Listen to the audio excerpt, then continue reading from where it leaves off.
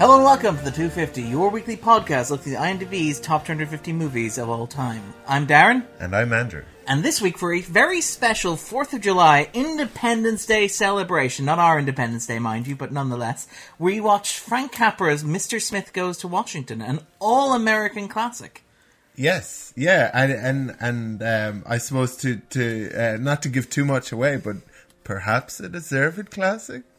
Perhaps. So it is, though, one of the defining films in terms of American cinema, in terms of the American character. It's a film that has had a tremendous cultural impact. I know that we say that pretty much every time we talk about a big movie on this list, but This is a movie that before I had seen it, I had seen The Simpsons parody it, once or twice even. They did 2 full episodes about this. They did Mr. Lisa Goes to Washington in the 3rd season, and I think they did Mr. Spritz Goes to Washington sometime in the teens. The time when everybody stopped watching The Simpsons. Well, and to be honest, I suppose it's a kind of a hackneyed view that late Simpsons is bad Simpsons. But I've seen that episode. I have seen that episode with Mel Gibson. Oh, that's also the one, where Mel Gibson remakes Mr. Smith Goes to Washington. Exactly. Beyond Blunderdome. Yeah, so are there 3? Then there's 3, yeah. Yeah, so I saw and enjoyed 2 of those 3. Yeah, no, I enjoyed the Mel Gibson goes to Washington. Did you not see the Lisa one, no? I am struggling to... Little girl loses faith in democracy. You're going to have to say more? Okay. No, that's the punchline. That's what ends what the resolution of the episode is, that the newspapers run a headline about little girl losing faith in democracy, and then all the senators and congressmen come together to do the right thing. It's got that sort of wonderful, sort of hokey, but also slightly cynical thing The Simpsons did very well. Boy stuff. Yeah. Yeah, we'll talk about that a little bit later, I suspect. But yeah, Mr. Smith Goes to Washington, which is Frank Capra's 1939 Jimmy Stewart starring classic, is just, it's a monumental... Not the remake. Not the remake. With Mel Gibson. It's just been revoked. There's not that one. Also not the television show from the 60s. Also not the rake of remakes and sort of reimaginings from like The Distinguished Gentleman, which starred Eddie Murphy in the early 90s. Yeah. There's also, for example... there's been a rack of them. There have been. It's a class. It's a kind of a secular classic, almost a secular sort of. It's one of the defining films that says a lot about secular classic as opposed to. I suppose that's a fair point, but it is it's very neither the New nor the Old Testament. Yeah, fair point. But it's been remade as, for example, Darren believes there are 2 good books that combine to make one great book. Thank you very much. But yeah, so it's been... And within those 2 books, there are other books. Yeah, but so it's even been remade in 1977 as Billy Jack Goes to Washington, as part of the infamous Billy Jack series about a yokel from the Deep South who does kung fu. It has more kung fu. So it's a little bit like Ernest. Yeah, it is a little bit with kung fu. Less Ernest? Than Ernest, perhaps. But yeah, the Billy Jack trilogy. I would like to see that. What did you say, 1970? 1977. Yeah. Okay, check it out. That can be a special Patreon event, but you've got to give us money, guys. Also, we've got to set up a Patreon page. One of those things will happen first. Wow. I see that Andrew and Darren set up a Patreon page where they've been taking money from all the boys and girls listening to the... Yeah, so if you put a nickel in an envelope and just post it to us, we don't want a government handout. We just want a loan, to be absolutely clear. Yeah. But yeah, everything from the candidate to Dave to the American president to the West Wing, even Bulworth, for example, Bulworth owes a massive debt to Mr. Smith Goes to Washington. Is that Warren Beatty? Yes, which famously had the rap video with Warren Beatty in it, wasn't it? The R&B song. I can't remember what the actual song was. I just remember. I feel like you like you didn't, but for listeners to imagine Darren doing inverted commas where he says rap. If you will. One of those hippie hops. Yeah. Popular music that the kids like so much. Yeah. But yeah, this is a film that is... Like, I can't remember when I first saw, like, Mr. Smith Goes to Washington. Ghetto In fact, superstar. that's it. That's exactly what you are. Yes. Yeah, I am. Thank you very much. Brandy or Monique? I think it was Brandy. And was it Coolio and or was it Wycliffe John? To the Fact Machine. And we're back from the Fact Machine. That's going to be the Fact Machine theme music from now on. Ghetto superstar. That is what you are. Anyway, so it is by American rapper Praz, featuring rapper Old Dirty Bastard and R&B singer Maya. I was way off. Yeah. What was I thinking of? I was thinking of The Boy Is Mine. Yeah, that's Brandy and Money from... yeah, and I was thinking of something else. So I was thinking of both Coolio and Wycliffe John, who did other songs that were not this. It's also, the track sampled Kenny Rogers and Dolly Parton's Islands in the Stream, which I didn't realise, but now that I've read it, it makes a great deal of sense. So, Praz, Old Dirty Bastard, ODB. Yeah, if you know. And... Maya. Yeah. But yeah, so that is the cultural lineage that you can trace from Mr. Smith Goes to Washington all the way to Maya. But I mean, this is the thing. I can't remember when I first saw it. It's entirely possible that I've never seen it before. I just feel like I have. It's there. It's really strange. I had mistaken. I did not realize that we were doing this today. This is part of my MO. Is to arrive late and unprepared. But it always leads to gold. Oh yeah. Oh yes. Oh yes. I was delighted with this, but I also came to it with kind of trying to guess what might happen.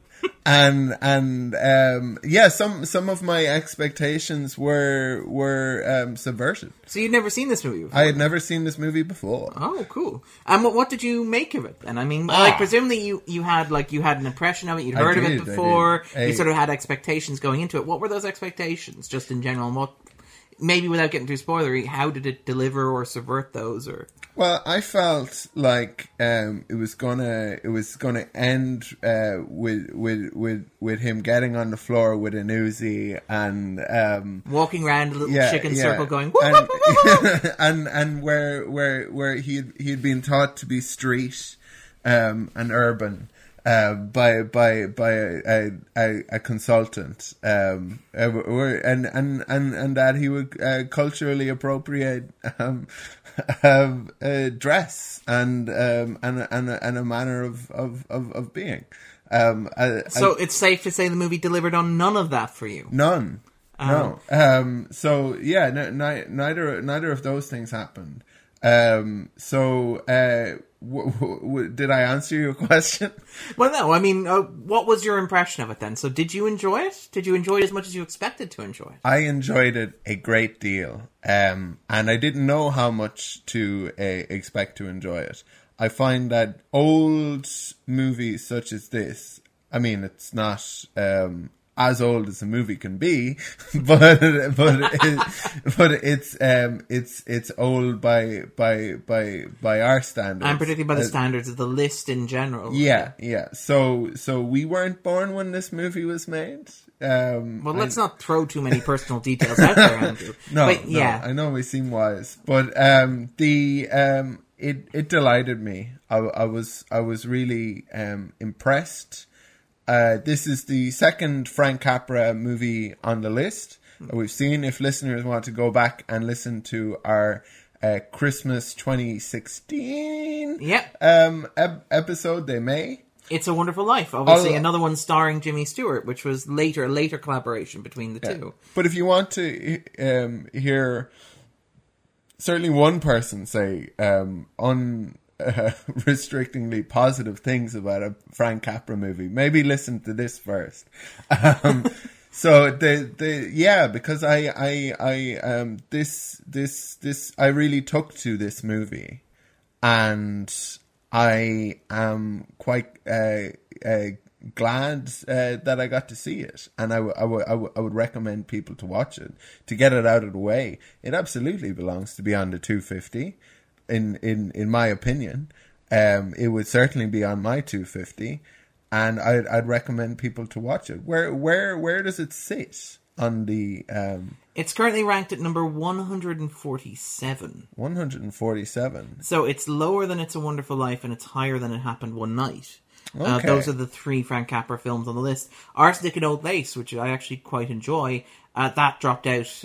That used to be on the list, but that hasn't been on the list in a long time. It dropped out in January 14. Yeah, with Cary Grant. Grant.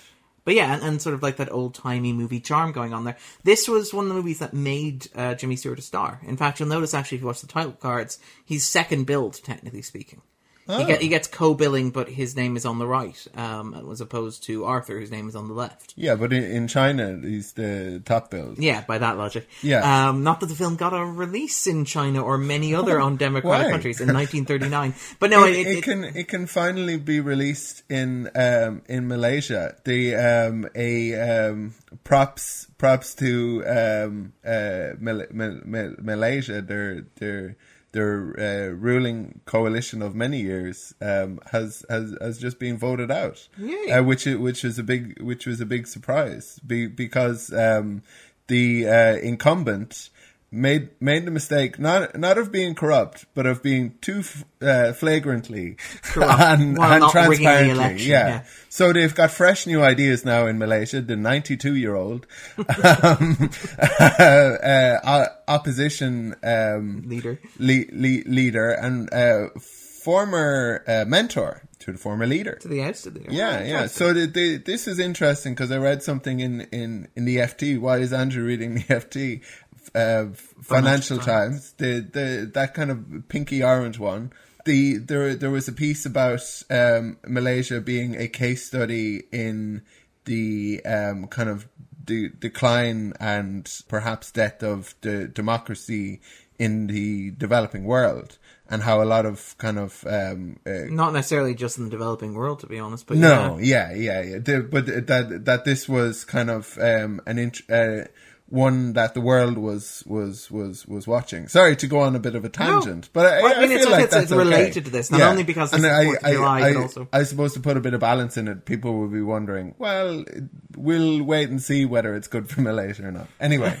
But and this obviously was banned actually overseas when it was released. And Capra himself noted that so obviously the authoritarian countries, despite the fact they sent representatives to sit in the galley and watch in the climax of the film, yes, they did not. It was not released in Germany or Italy or wherever, and many foreign countries where it was released made a point to overdub it to underscore their particular political perspective. Sensible approach, pragmatic approach taken there. I'm gonna be honest here and say that I am maybe a bit more. Yeah, oh, I can tell already by your tone, Darren. This is going to be a contentious one. Well, those are the good ones. Yeah. No, I like it a lot. I understand why it is so beloved. I understand why it's a classic. It is incredibly charming. It is like impossible to resist the charm offensive that Capra and that Jimmy Stewart sort of, put into this. It is lovable. It's charming. It's funny. It's incredibly funny even today. It's well observed. It's well made. But Darren feels a little bit cynical. Darren's big butt. Yeah, and he cannot lie. But there's this cynicism. Maybe it's just me watching it, where I feel a little uneasy with like some of the aspects of the film. We'll probably talk a bit more when we get to the spoiler zone. And but sorry to will the president recognize question? Yeah. May I pose a question? You may pose a question. The unease, is that unease that comes from looking at the movie in a contemporary context? Yes, and I mean maybe it would have been there before, but yes, it's very much a contemporary concern. Right. And it is I would put it to the listeners that that to apply this revisionist and frankly fashionable. Why is the good honourable senator suddenly from Kentucky? Well, Well, sir, I say. I'm representing a conservative view, and the good people of Kentucky will thank me to do so. No, wait, I don't want this to go like the Gran Torino. That debacle. That will prevent me from ever being elected to any sort of democratic office. Yeah. But no, go for it, Andrew. You were I mean... No, I understand your well, statement. if I had been Frank Capra, I would have made a far more contemporary movie because I'm a man of my time, which is now. No. And and he should have taken heed not to make me feel uncomfortable. 80 years in the future, but no, Snowflake. No, sorry, libtard. Okay, Cupcast. It is happening. I accept. Sorry, the Gran Torino thing is no. It's and happening. I'm defending Frank Capra, alleged communist. If you by my money, you take the alleged out. Thank you, Ayn Rand. But yeah, there is who famously smeared him in It's a Wonderful Life. But yeah, the argument is that it's not so much. Yes, you're right that, okay, maybe by the contemporary lens it is a bit awkward. But it's something that is intrinsic and runs through American popular culture. And it's something that's not just contemporary. It's something that's like been bubbling and simmering there a long time. I think I know what you mean. In that, like, okay, well, we won't talk about it too specifically until we get to the spoiler zone. But there's an aspect of this which is... it's incredibly feel good. Like watching this, and like acknowledging that I'm being a bit cynical here. It's a well constructed, very feel good film, but it's a feel good film that is feel good in a very predictable and a very safe and a very straightforward way. It amounts to, oh my god, we hate politics. We hate the mechanics of politics. We hate the way that politics work. And it's a film that does that. I don't think that's fair. While being apolitical itself, but we'll probably talk about that in the spoiler zone because we want to talk with specifics about that. Yeah. But yeah, I would, to answer those three questions before we jump into it, it wouldn't make my own 250. It would. I think it belongs on the 250. I think it undeniably belongs on the 250. I think it's a defining, influential, massively, like, a film that illuminates a lot of the popular psyche, and particularly the American psyche. It's a defining film in many ways that that identifies something unique, not unique, but something particularly prominent in the American character, in this idea of how government should work, how government is perceived as working, and the relationship, sometimes tenuous, that exists between the rugged individual rights and like the operation of vast inhuman machines that are necessary to, or that maybe are necessary or maybe are a bit too inhuman in overseeing the mechanics of managing a continent, basically. And there's this sort of push and pull between the two, between this idealism about how things should be and the hope that they could be like that, and the cynicism in acknowledging that they're not always like that, but they should be better, which is something that I always associate romantically with America, is this idea of, the country is vast and huge, and it's it's brought together in the hopes of making, in a quote from the Constitution that's referenced here, a more perfect union. And there's something very inspiring and moving about the way in which, this movie, Mr. Smith Goes to Washington, presents that. It presents a version of American politics which is idealistic and which is, kind of appealing, and which melts even my cold and cynical heart. Yeah, I think it represents two things as well. It puts forward a hopeful view. It also casts some light on the graft and the corruption that can pollute that ideal, and it does so in perhaps a safe way by our standards. However, I feel like this is a very subversive movie. Oh, it was, and especially by the standards of the time, I would imagine.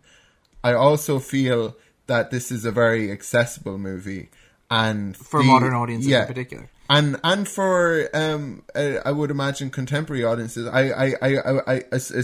Contemporaneous audiences, as in what I believe this plays a delicate balance where they can't lose the censors, and J. Edgar Hoover.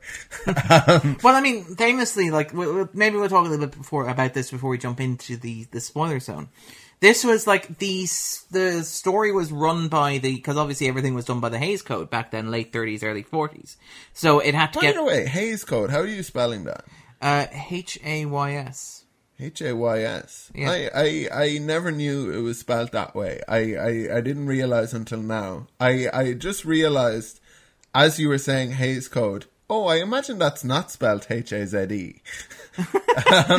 then my guess was that it might be Hayes. Yeah, I don't think there's an E, but it's not the Hays Code as in we got to bedazzle audiences. It's like we got to keep them confused and ignorant and eating popcorn. No, this was the Hays Code all in my mind. But we've been treated to a lot of singing on this one. Yeah, we apologize to listeners in advance. Yeah. But when the story was first proposed, Capra wanted to do an adaptation of The Gentleman from Montana, but he couldn't get the rights to that. Then he adapted, or he didn't adapt, but he took a story that was connected to, I think, Are Both Houses, which was a play that ran in the early 30s, now not acknowledged as an official source, but eventually the studio ended up buying the rights to it so that they wouldn't sue them for the use of a very similar plot.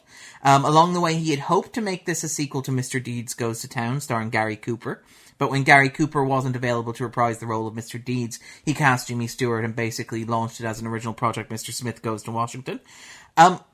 When the script was submitted to the Hays office, after they had announced their discomfort with the idea of doing a movie like this, even doing a movie like this in 1939 was usually provocative, and it was seen as something that could be contentious, particularly you got to keep in mind at this point Europe was on the brink of war, the United States was coming out of the Great Depression. There was a lot of political volatility there, and there was a sense that making any movie about the US government was going to be like taking a match to a tinderbox. And in fact, while Breen, who was the head of the Hays office at the time... When was this movie made? In 1939. 1939? This movie? Yeah. Wow. Yeah. Again, this was the one that launched Jimmy Stewart to superstar status. He won the Best Actor Oscar the following year for The Philadelphia Story. So this is a properly old movie. This is a properly old movie. But yeah, so this was the thing. And that's why obviously the representatives who are in the viewing booth are obviously meant to be Italy and Germany. At the very least, if not Japan as well. But the thing is, though, that Breen eventually, he signed off on the script. He thought the script was very delicate. He thought it handled very, very well. Germany saw some things in the movie and thought, oh, that's a good idea. But I guess we'll talk about those in the spoiler zone. But yeah, it was screened for Congress. Sorry, I shouldn't be flippant, but I suppose it's my setting. But it was screened for Congress, actually. Its premiere was held in the Constitution Hall. A 4,000-seat premiere where both houses of Congress were invited to attend, members of the Washington Press Corps were invited to attend, and it was not well received at all. We'll include some clippings from the New York Times to give you a sampling of the press response to the film. Apparently there were walkouts, according to Capra. Darren has baskets and baskets full of evidence that I want to present to you, the listener here, if you'd care to hear what the United States Press Corps thought of this film. But no, apparently there were walkouts. According to Capra's autobiography, half the auditorium was empty by the time the film finished. Joseph Kennedy, nobody lesser than Joseph Kennedy, who at that time was the ambassador to the United Kingdom, described the film as, quote, one of the most disgraceful things I've ever seen done to our country. Within the Senate, there was talk about a bill that, wouldn't explicitly ban the film, but would allow... before Joe Kennedy had personally witnessed... sorry. Joe has done... allegedly though for your money questionable things to his own country himself.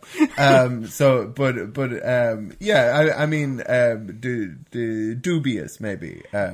But there, and then again, there's also people will be like, "What is Andrew talking about?" Well, it could be anything. Suitably ambiguous. Yeah. Before you're running your Taylor style smear campaign. I'm just going to anyone on the left will think well, obviously he's some sort of fascist, and anyone on the right will be he's obviously a commie. Yeah, exactly. But I mean, I'm a commie fascist. But this is commie Nazi, like in The Simpsons. Sorry. But this is the thing with, like, apparently the Senate even, like, they resurrected the Neely anti-block booking bill, which would eventually be signed into law in the late 40s, but they tried to bring it in 1939, and this was the thing that eventually broke the studio's hold on cinemas. Like, the way that cinemas used to work, where studios would own cinemas, and they would produce content, and they just flood their own cinemas with their own content.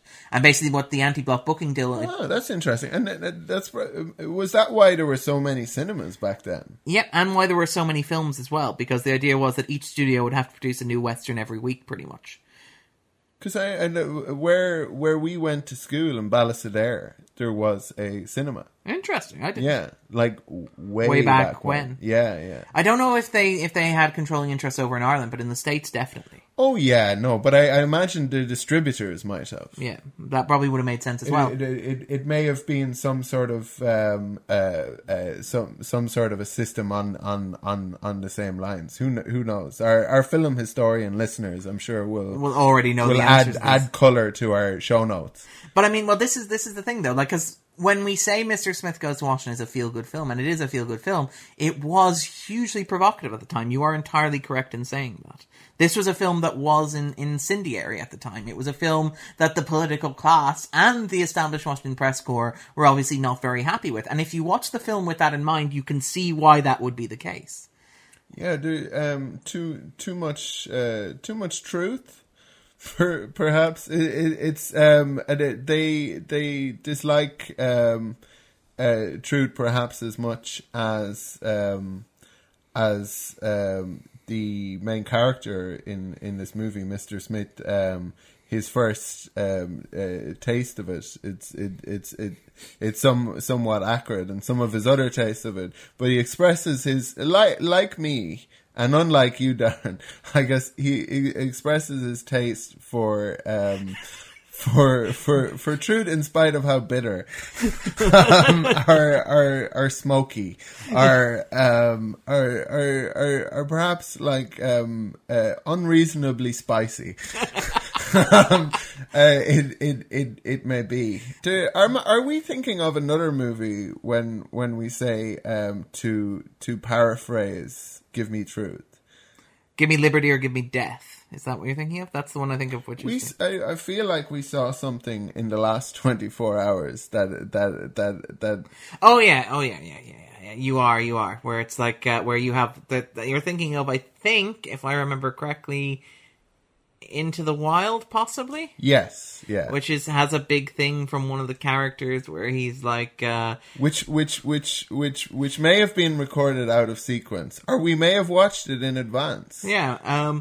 But there's a whole sequence in there where one of the characters tells him to be fair, tells the lead character to be fair. And I was like, I punched the air. I'm like, yeah, that's what Darren's here for. And he's like, shut the hell up. I'm gonna speak truth. And Andrew was like, boom. Yeah. Give me truth. Give me truth ahead of fairness, ahead of fame. Yeah, ahead of decency, even, or whatever. But yeah, there's an element of that to this, I would argue, and I think that it is. And it's something that I respect is this long and storied tradition of gadflies, and I think they're a very important apparatus for society. They're very important characters. I would love to be one. I don't think I could. You kind of killed your chances with that Gran Torino podcast. Yeah, maybe for certain people, I'm the gadfly that they want. If not the gadfly we deserve right now. I feel like now might be the time to jump into the spoiler zone, actually, because we haven't done that yet. So no, we haven't, and I don't think we've given any spoilers, have we? No, we haven't. So to conclude, I would recommend people watch this movie. My esteem of it is quite high. I would put it maybe higher than It's a Wonderful Life, but I can understand why It's a Wonderful Life is as high as it is, and that's my opinion. Whereas, no, I would agree that you should watch it. I think it's a very important film. I think it's a very worthy film. I think it's a very informative film as well. I think it's a defining film in many ways, shape, and form. I think that it's a film that says a lot about the American character in a way that is romantic and idealistic, and it's very easy to get swept up in. I think it's a film that is more contentious and spicy than it is, than it is now. I think that time has in some ways sort of like smoothed the edges in that it's become so accepted that it's hard to imagine how contentious this was in the context of 1939. So I think it is a very spicy meatball. I think it's very well constructed. I think it's very well told. I have some personal reservations about it. I think that, it could do with maybe a bit more critical discussion around it, which maybe we'll get into when we get into the spoiler zone. But yeah, definitely watch this. Yeah, I think... I actually prefer it significantly to It's a Wonderful Life, although I'm not a huge It's a Wonderful Life fan. No. And some of my issues with It's a Wonderful Life carry over to this, to be entirely frank. Surprising no one. To be entirely frank. Capra, if you will. But yeah. Sorry. The 250 you're home for puns. And yeah, I suppose we will have a lot to say on the other side of the spoiler zone. So Andrew, what is Mr. Smith Goes to Washington about for you? Mr. Smith Goes to Washington is about America and what America stands for. Yeah. It's about the ideals captured in beautiful prose on at the founding of the state and at tumultuous and defining periods in that history.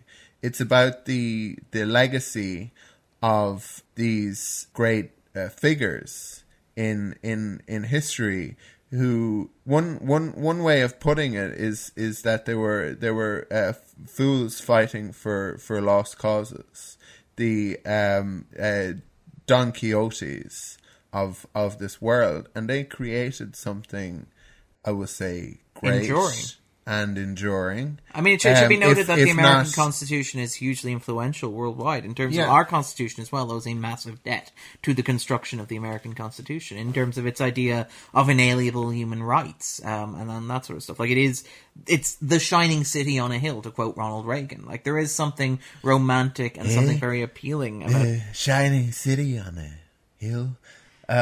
Sorry, we can't quote Ronald Reagan without at least trying an impression. There may be a lot of impressions in this episode, particularly of presidents who are dead and of whom we have no record of how they speak. Listeners, let us know if you like our impressions, because we don't give a damn, and we're going to do them anyway. Watch out for we're going to do Abraham Lincoln, but he's going to sound very much like Daniel Day-Lewis playing Abraham Lincoln. I haven't seen that. I watched some of it. And I was, I think, a bit disappointment. I was disappointment. I'm a cephalopod. I am disappointment state. I was more imagining it in the style of Sylvester Stallone's Judge Dredd. I am disappointment. Because I am the Hague. And the reason I wasn't mad about Lincoln is that it's a movie, I guess, rather than a series of movies. In that it perhaps captured the most interesting part of Lincoln's story. But Lincoln's story is so fascinating that it deserves to be an epic with and you could say that telling the entire story in a 2-hour film was a tall order. Did Spielberg do it as well as he was Abe? Oh, he made an honest attempt anyway. I mean, how would it 4 score out of 10? It would get his Spielberg a 10. I don't know. I'm doing my best. Well, hats off to him on that, I think. Yeah, the Illinois sum. Welcome to the 250. Come for the movies, stay for the puns. I thought that was okay. I like it. No, I am in no position to cast any stones here. Yeah, as that was just kind of impromptu and unplanned. Yeah, but I think I love Lincoln. I love Lincoln a lot more than most people love Lincoln, but I am also a big honkin' law nerd. I was like, yeah, we're finally getting a movie about law. And I was like, okay, I'm all in on this. And I've heard, and there are a lot of valid criticisms about how it ignores huge parts of Lincoln's life, but even how it ignores huge parts of that part of history. They say on the cover of Team of Rivals, like, now a major motion picture, which is kind of misleading in a sense, because it's only like 200 kind pages of this. Truncated, a very specific kind of portion of it. And perhaps the most interesting, but certainly the most interesting part of it for Spielberg, or whoever makes Spielberg movies these days, because who knows? Sorry. That's Spielberg. Spielberg is certainly the one sent out to promote them. But yeah, maybe. Sorry. I'm defaming. You're slaughtering our sacred cows here. Yeah. Anyway, no, I'm skeptical about the reason I'm skeptical about Spielberg is having not even seen Ready Player One. Well, no. Sorry. We won't go down that rabbit hole. That road. On the other hand, that's to suppose that Spielberg movies were always great by my estimation, and I suppose they are. But maybe some of the problems I would have with his more recent movies, I could also apply to his. Yeah. I mean, I will say that, like, there was a recent documentary on Spielberg, and which was remarkable for getting Spielberg to interviewed on it. Yeah, and like Spielberg's a director who's always sort of flirted with self-awareness in terms of his work. He's talked about how, like, if he talks about his own issues or his own perspective, his own recurring tropes, he feels like he's worried that the magic will escape. Like, if he talks about his own themes or his recurring fascination with his parents' divorce, if he articulates them, then, you know, that his ability to enunciate or to tell those stories or to allude to them through storytelling will go away by just naming it will somehow remove its power. But one of the things I really liked about the Spielberg documentary was, like, there's an element of self-awareness as Spielberg's gotten older. And when he's bringing the subliminal, liminal. Yeah. But when he's talking about his own film work, and in a wonderful moment of self-awareness, which feels almost like you mentioned this before, like an aspect of catharsis for Spielberg. It's where he's talking about Lincoln. He's like, yeah, I mean, even Lincoln in its own way was a story about a family being separated and coming back together. And I was like, damn. It finally clicked. I thought you were going to talk about Close Encounters. Oh no, well that's a great story as well, where he basically got counselling on air, on inside the actor's studio or whatever, where he was doing an interview for that, and it was like, I was like, so your parents divorced when you were young? Yes. And your mother was a musician? Yes. And your father was a scientist? Yes. So when you made Close Encounters of the Third Kind, you decided that people would make contact to aliens by bringing together music on the one hand and science on the other. You can also not do that without impersonating James Lipton. Steven Spielberg, you are a delight. You made Close Encounters of the Third Kind. But Thank you. But anyway, so back to talking about Capra and Mr. Smith Goes to Washington. I can't even remember. Tell us about Ready Player One. But yeah, so back to like Lincoln, because Lincoln casts a huge shadow over the film. In fact, you could argue that like one of the reasons that Jimmy Stewart was cast in the film was because his like incredibly slender and very tall, like, persona, his body language almost evokes Abraham Lincoln, this idea of the man who can stand tall. And there's this recurring motif that runs throughout the film of sitting down and standing up. And there's this whole thing, like when, for example, Jeff Smith is called into meetings early on in the film, he's constantly told to sit down. And he's made to look small. So think of like the scene where, after he's introduced, so the scene where they're having the big dinner celebrating him being sent to Washington. Are we talking about Lincoln? Oh no, we're talking about Jeff Smith. Oh, right, sorry. So Jefferson Smith. Sorry, I was confused for a second. But when Lincoln is sent off to Washington. But think about when Smith is sent off to Washington, when he's getting the big speech that's being given by Payne, you know, introducing him, or not by Payne, but by the other political operative, introducing him. He's sitting behind the decollage, and you can barely see his head. Hooper, I think? Hooper, yes. Yeah. So when he's being introduced Hooper's very funny. He's one of the many, many very funny characters. This is a Capra film. It's got a wonderful sense of humour to it. Yeah. But I mean, even later in the film, when he's sitting at his desk, the chair looks almost comically oversized. When he's sitting at the desk in the Senate, it almost looks like they dug a little ditch so that they could put his chair in it, so he could sit in and seem like a schoolboy. He's sitting at the desk of not going to the fact machine, going to my notes, which Daniel Webster. Yeah. Daniel Webster. I did some research on Daniel Webster, and in my limited research, I couldn't find the allegorical importance of sitting him there. The devil in Daniel Webster comes to mind, doesn't it? Daniel Webster was a senator for New Hampshire and Massachusetts. He shares the distinction, which I think... not David Blaine, because he's a magician. Yeah. But with somebody called Blaine, maybe James Blaine, there was a lot of people called James, as I discovered when learning the presidents the other day. He shares the distinction of being a Secretary of State in 3 different presidents.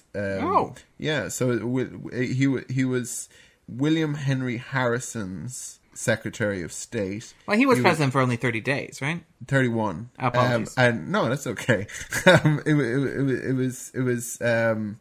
It was one of the other ones aside from September.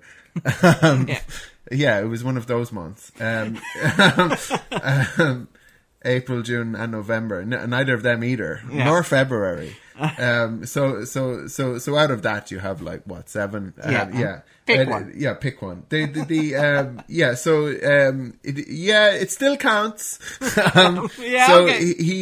He was William Henry Harrison's. I don't think he was.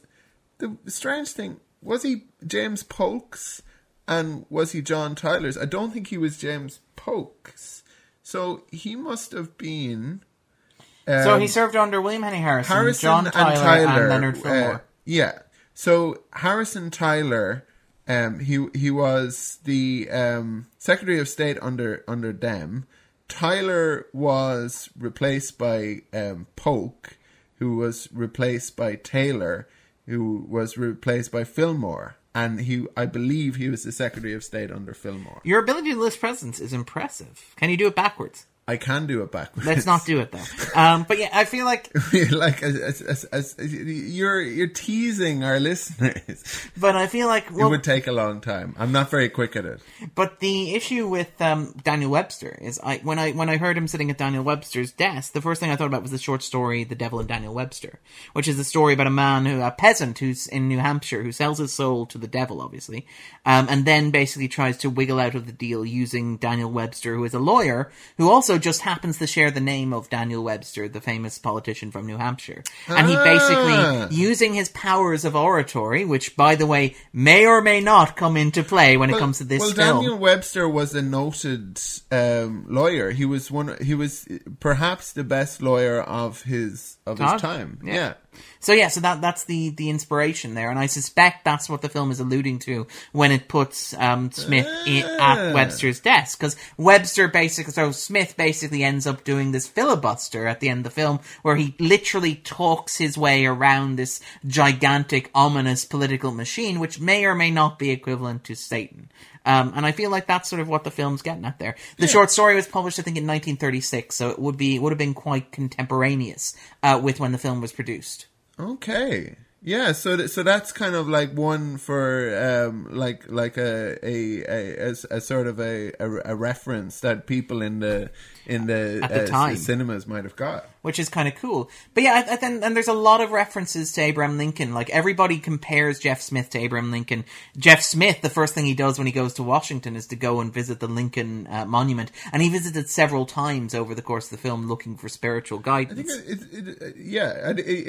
it's one of the first things he does. The first in the station, he sees through the door the Capitol dome, and is drawn to it like a moth to a flame. Like, he literally disappears from his handlers, who are still holding his suitcases. He's like a lost child, because he represents the innocence of the well, sorry, it's almost condescending, but not necessarily of the Well, to be fair, they make common man, but of decent fabric that a lot of people will argue runs through American society, and that's I guess a narrative that gets questioned. Because everybody, yeah. I mean, like, there are plenty of other films on the list that exemplify this. Forrest Gump, for example, is arguably another example of this idea of decency running through the American character. But I would say Forrest Gump is a much more conservative movie, but it has that true same line, idea, of decency.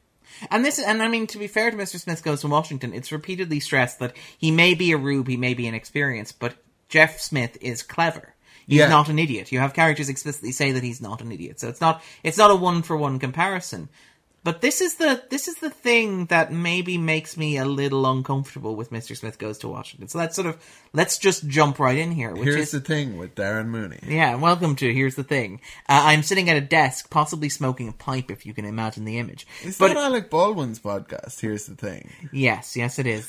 I feel like myself and Mr. Baldwin are perfectly aligned. But yeah, no. But other than that, my issue with this basically comes down to the idea that it reinforces something about politics. Not just American politics, it's global politics in general, but it's something that's, it's been repeated through pop culture continuously and sort of reiterated countless times. It's something that the moral of pretty much every story that is about politics that isn't like something as bleak and cynical as House of Cards is this idea that innocence and this idea of inexperience are commodities to be valued. Think about, for example, the movie Dave, starring Kevin Kline, in which the President of the United States is taken ill, and this guy who happens to look exactly like him, but who has no qualifications for the office. Is that movie called Dave? Yeah, really? Yeah.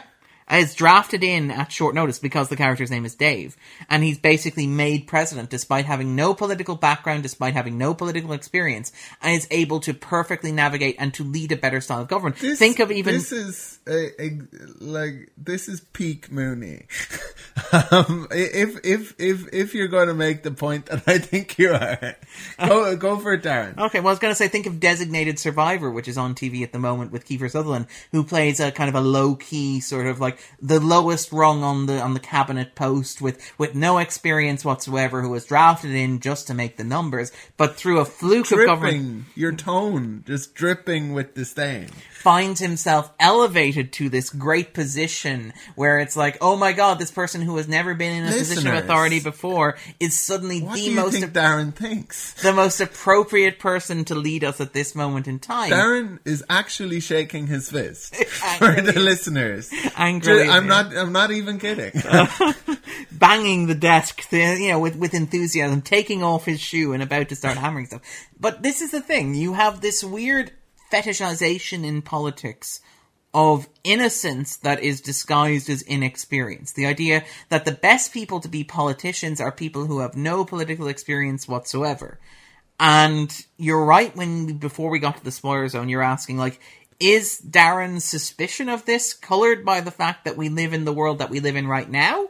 And yes, it is. Not just the world we live in right now. There are the likes of I suppose this is a kind of a leitmotif of some American presidents, at least. I don't know if I just use or misuse that word incorrectly, but anyway, the likes of I suppose at least in popular kind of opinion, the likes of Harry S. Truman, the likes of even Bill Clinton, George W. Bush. Yeah. And of course of the at time of recording, the current president, and I think he's the 44th. Yeah, I mean, like, even for example, with Donald Trump. With, like, for example, when people put a timestamp on when we recorded this. This is somehow, before he was. I suspect he will still be president when this is released. Yeah, he's never going to be impeached. Is he? No, that will never happen. But again, there's the argument, like, for example, when Bush was running against Al Gore, when George W. Bush was running against Al Gore, like, the defining polling question for voters wasn't, whose policies do you agree with? Who is the most qualified candidate? Who has the most experience? Those are all boring questions. It's who would you most like to go for a beer with, despite the fact that George W. Bush is sober? And the answer was always George W. Bush, because, he was somebody who was seen as being a bit more of an outsider, even though he'd been governor of Texas. Going for a drink with someone who's sober is always interesting. Because they're going to go off the rails. All you need to do is just get a side of them that's been buried for a long time. It's like, let me tell you about my father. All you need is that first sip. If you can get that first sip. That wasn't meant to be an impression, by the way. Of George W. Bush. That was just anybody Andrew's gone drinking with. If you are sober, do not meet Andrew for... Let me tell you about my father. But... Yeah. But there is this sort of weird fixation on the idea that, the people who will fix politics, the people who will intuitively understand politics, the people who are going to run government best, are the people without any direct experience. And I think it's fair to say that that is what led to stuff like the contempt for experts in the Brexit referendum. I think the British public have heard enough from experts, which has now led to, well, why didn't you tell us when we voted for this that this would be horrific and have horrific consequences? And you're like, all the qualified people in the world told you this. You just chose to believe the people who claim to represent you. Or, for example, Trump, who is he's a failed political candidate several times over. He's a failed businessman several times over. But he presents himself and he markets himself as an outsider, in contrast to Hillary Clinton, who is an experienced politician, who is sort of from the swamp, in inverted commas, of Washington, D.C. Right. You have this sort of attitude. So even the Tea Party. Yeah, I appreciate your point. I suppose there's also the point, why do people not want apparent experts in charge? Yeah, and that's fair, and that's a very fair... Is there something that they've done or not done that makes people suspicious of these people who apparently know better, because they're best placed to know these things? Okay, well, this is where Darren reveals himself as a black shirt wearing fascist. But but the argument is that if you look at a blue shirt, not a blue shirt, we're going full wearing black. A blue shirt. I am actually physically wearing a blue shirt, but with black stripes. Yeah, and we know which is the dominant color here. But if you look at how people actually vote in elections and how people's opinions are formed, they're very rarely formed by things like policy. They're very rarely formed by questions of how a particular candidate has affected their area, or even their lives directly. You have, for example, people who voted for Trump as an outsider despite the fact that they needed health insurance. You have people who are coming off health insurance, who are looking at the repeal of Obamacare or the ACHA, as it was known. The thing that they loved was the ACHA. The thing that they hated was Obamacare. And you have them voting for him because he's an outsider or a fresh perspective, despite the fact that the existence of Obamacare is something that is helping to keep them alive. There's semantics there. I know. But I think. Well, sorry, hold on, wait. You know. I wasn't being sincere. You agree? Andrew wins the argument by sheer default. But yeah, okay. No, I mean, I can understand. I can understand the argument that I am arguing on semantics here. I'm picking one easy example. I'm picking the lowest hanging fruit on the tree. You're right that there is a contempt for career politicians that is based in fact, that is based in the fact that that's what this movie is about. It's about even the most noble of players in Washington learn to play by the tune. I think it accounts for some of the popularity, not just of Trump, but of the likes of Jeremy Corbyn, the likes of Bernie Sanders, there are people all across the spectrum of political views, but what they have in common is representing that iconoclastic and at least perceived quality, whether it's authenticity, I think is perhaps something that comes at a premium. People feel like if they're buying Trump, they're buying something authentic, and of course if anyone has dug a little bit about Trump, they will find that is very much a product description and not an actual accurate accounting of because it's a very tired kind of thing, especially in these waters, to say unkind things about Donald Trump, but he is a confidence man. But the perception of him is that he's an authentic person. Person who's telling it like it is. And another person who comes to mind is Ron Paul. Ron Paul has been very kind of unwavering over a long career in politics when it comes to certain views that he has, and some of his views are very popular. Some of his views are quite either esoteric or fanciful or dangerous or perhaps wrong by some people's estimation. But the appeal of these people is either their actual or perceived authenticity and sincerity. So here's the thing, though, right? Which is that, and you to criticize, I suppose, this kind of movement is to focus on some examples and not others. Okay. So you, Darren, well, I suppose because you're quite centrist, maybe you don't have these dogs in the hunt that would be akin to these kind of, well, like let's okay. We're talking about. Sorry, it's maybe unfair for me to talk about your. Well, let's ease off Trump. Personal politics. Let's ignore like the obvious, the easy, the low hanging fruit, like Trump and the Tea Party and stuff like that. Let's look at, say, the other example, like say Corbyn or Sanders, to pick your examples, right? Or now, to go from the left wing, because it's not a political right wing or left wing issue, despite the fact that, you know. Well, I say like in some on some. Sorry. Depending on where you're standing, I suppose. But certainly Corbyn and Sanders. Yeah. But here's the thing, right? Which is that we fetishize this idea of inexperience. We're not talking about the movie, really. No, well, okay, well, we are talking about the movie in that sense. If you give me a moment, which is that, like, we fetishize this idea of inexperience and innocence, right? But we ignore the fact that for, like, politics, you know, for better or worse, is a machine. Like, managing a country that is comprised of 50 separate states with God knows how many different ideologies. This guy. If you were managing that, it involves a set of skills which involve, like, maneuvering, which involve manipulation, which involve this delicate balancing of competing demands, right? I say to you, the top 1% of the bottom 25.5% have heard your arguments, and sorry, I don't know who that's meant to be.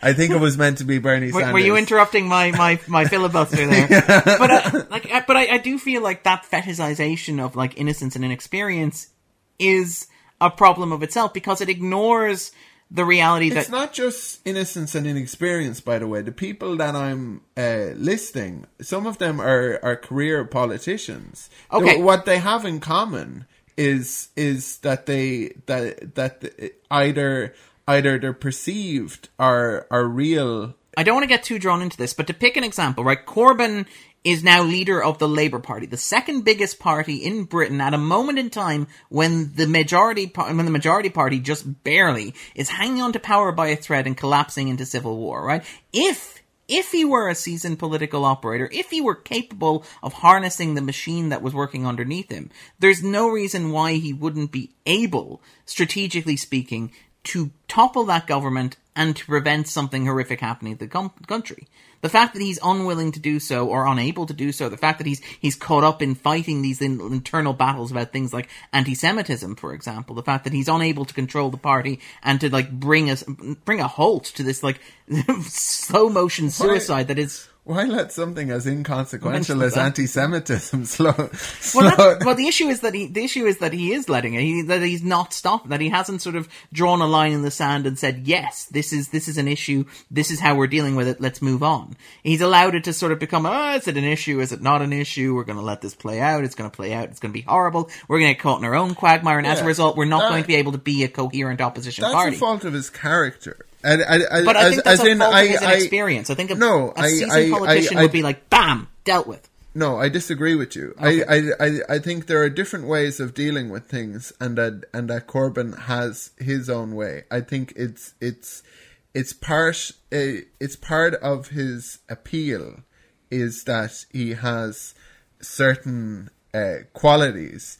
I think one of his least popular qualities is his even handedness and fair-mindedness when it comes to approaching certain things. Like and another example of it would be the Salisbury incident, where all you have to do is say it's Russia and we won't stand for it.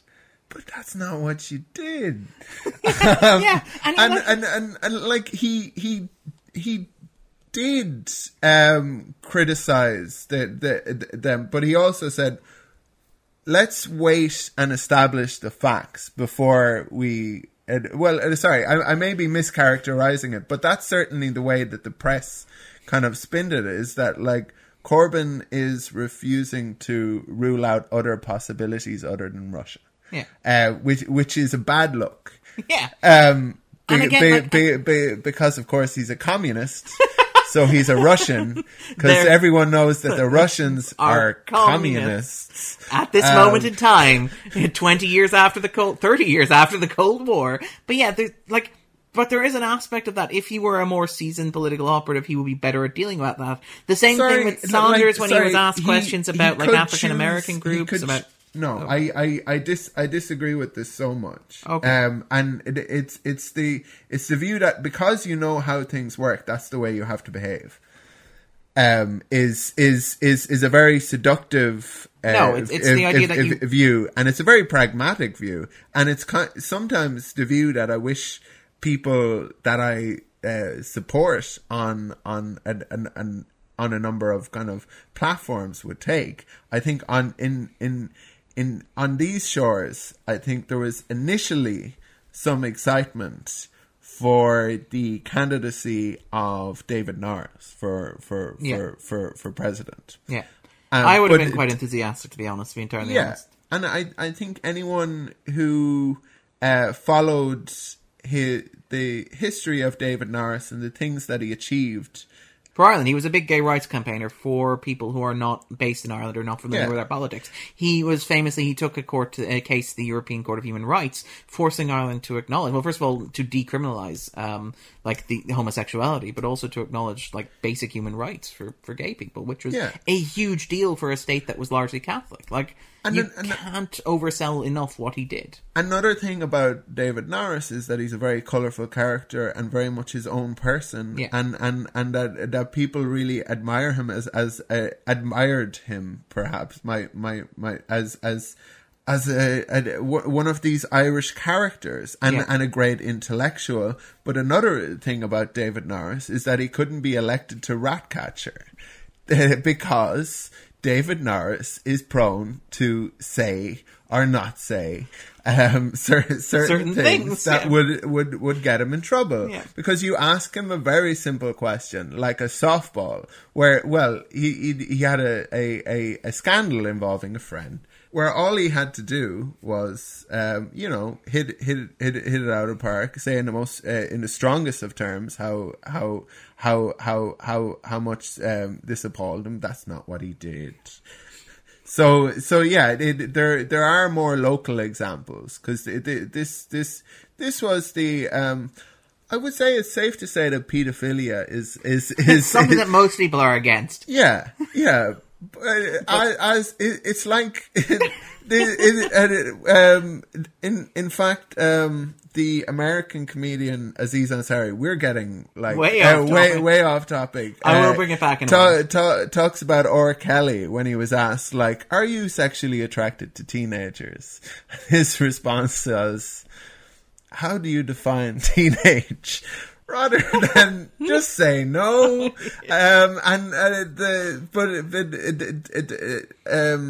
I may misrepresent, but my recollection at the time was like, so are you against pedophilia? His reaction was like, well, if you look back at the Greeks. Yes, I remember that incident. Yeah, and of course in intellectual circles, this is and if we think of Socrates and you're like, no, what are you doing? All you have to do is say, no, I do not favor pedophilia. Next question, please. Yeah. And like, but that's the thing, is like, we favor inexperience. And I mean, it's not even like, those are the easiest, obvious examples that bar people from public office. Once you get to public office and you have a huge amount of inexperience, and again, like, this is a value neutral observation, right? So let's put aside what we think of Trump as a human being or his political views. When you have no experience of governing, right? Yeah. If you were to grade Trump purely on what he's actually physically accomplished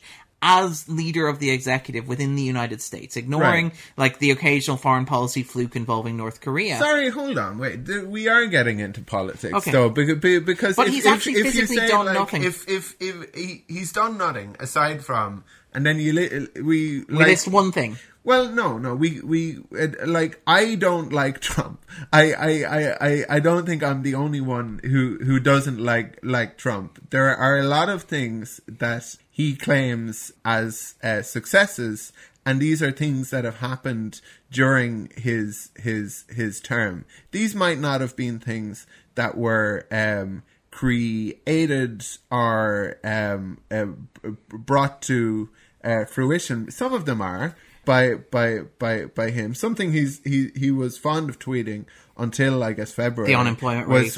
The unemployment rates, which are, and we'll get into, though, a talk of politics when you say Trump hasn't done anything, because if you ask Trump if he's done anything, or if you ask a Trump supporter if he's done something, they'd be able to list a long list of things. I'm talking like this is a liberal characterization. While I am a liberal, and I do consider myself a liberal, in spite of what people might have heard on the Gran Torino, argument you're making. And in spite of the argument I'm making, this is how we characterize. I'm talking about filling positions in jobs. I'm talking about appointing judges. I'm talking about filling vacancies. I'm talking about managing, like having huge attrition of people leaving jobs in state departments, in the civil service, which is meant to be a hugely secure. Well, they're all being given jobs in coal mines. Yeah, that's obviously it. But I mean, like, that's what I mean by inefficiency of government. I mean completely value neutral in terms of passing his legislation in the way that he wants. Swamp. That's the narrative. You see, like you can't talk about these things without getting into an argument about, you can bend the truth and manipulate the truth all you want, but you can't fill those appointments.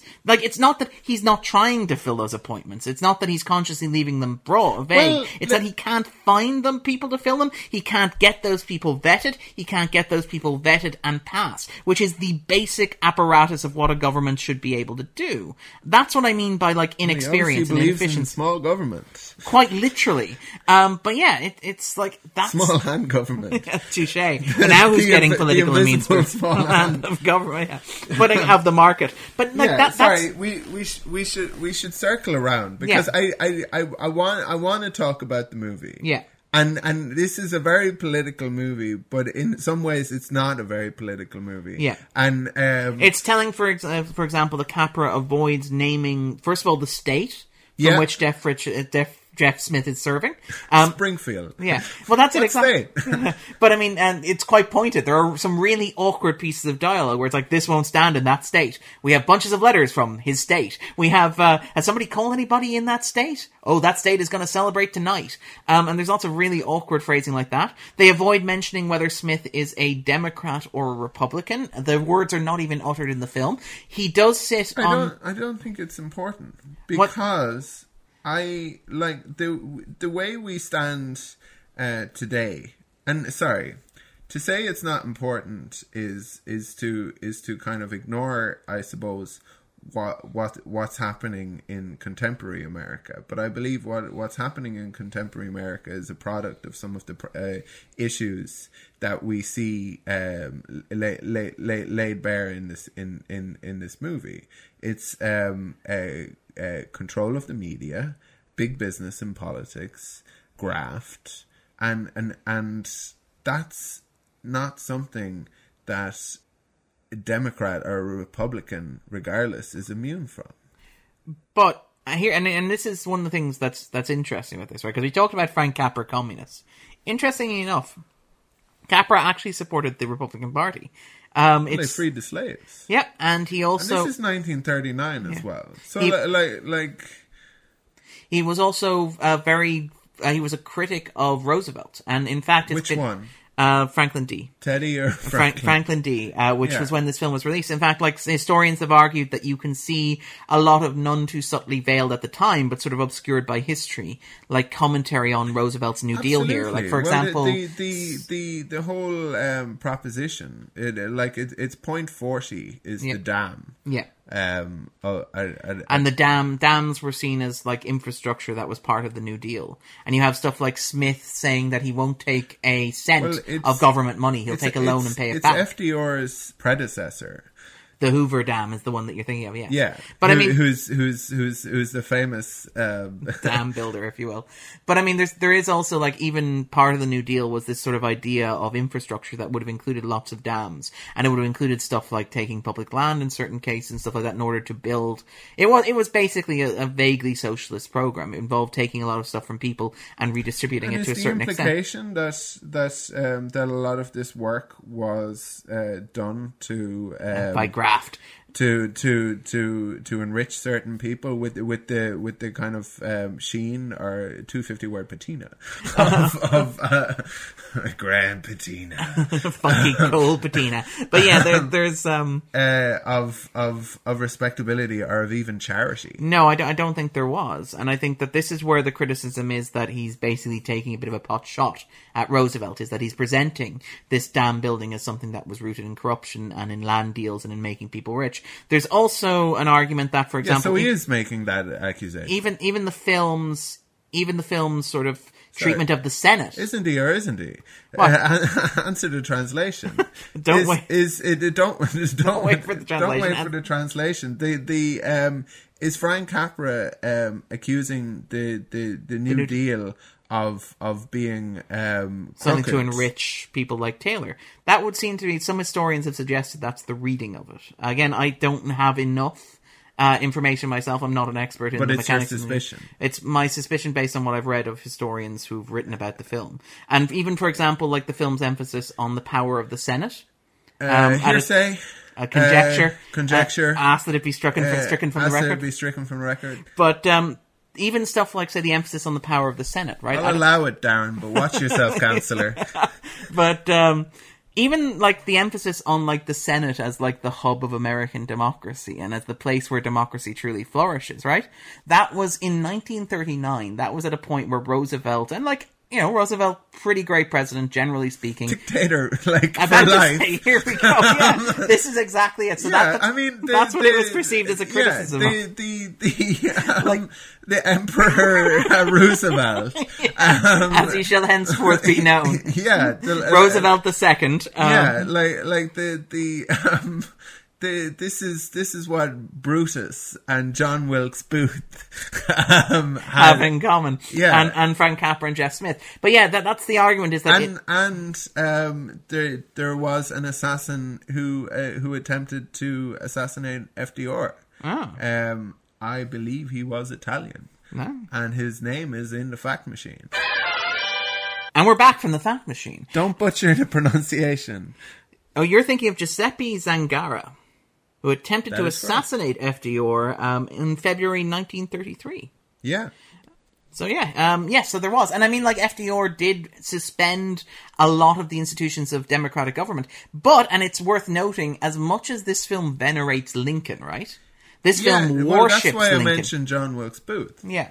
Is that Lincoln... And again, like, this is the idea of, like, the fetishizing of, like, innocence and, like, not ignorance, that's not fair, but innocence and inexperience. And you're like, no, Lincoln, Honest Abe Lincoln was a very shrewd and canny political operator. He was a better political operator than most political operators today are. He was the first Republican president. So, like, win the seat of president without an established party. And I mean it was an established party, but he was one of the kind of maybe smaller figures in its establishment, and this was a fairly recent development. Yeah, coming on the kind of heels of this building issue. Yeah. And I mean, well, this is the thing, though. Like, so Abraham Lincoln, who is like the character that this movie worships, he was a very shrewd, very canny political operator who undermined democracy in many ways, shapes, and forms in order to save it and preserve it. And and he is the man who saved the Whose side are you on? The guy who's Honest Abe Lincoln? Or dirty Darren Mooney. Mooney. But yeah. His hands are in finance. But I mean, there is... I know, I'm practically a banker. But there is this thing that runs through where, like, Lincoln did save the Republic. And it is, like, Lincoln is quite rightly venerated. And he should be venerated. And he did something that was... He did lots of things that were next to impossible. Given the situation. Semper Tyrannus. But the thing that he was, like... The fact that he was able to do it and to hold the Union together with his bare hands and to preserve it and to make it a more perfect Union. Did he deserve to die? No, he didn't. Did he deserve to die? Oh, no. What are we doing? What is happening? I was trying to get you to like your lawyer would say, Darren, don't answer that. What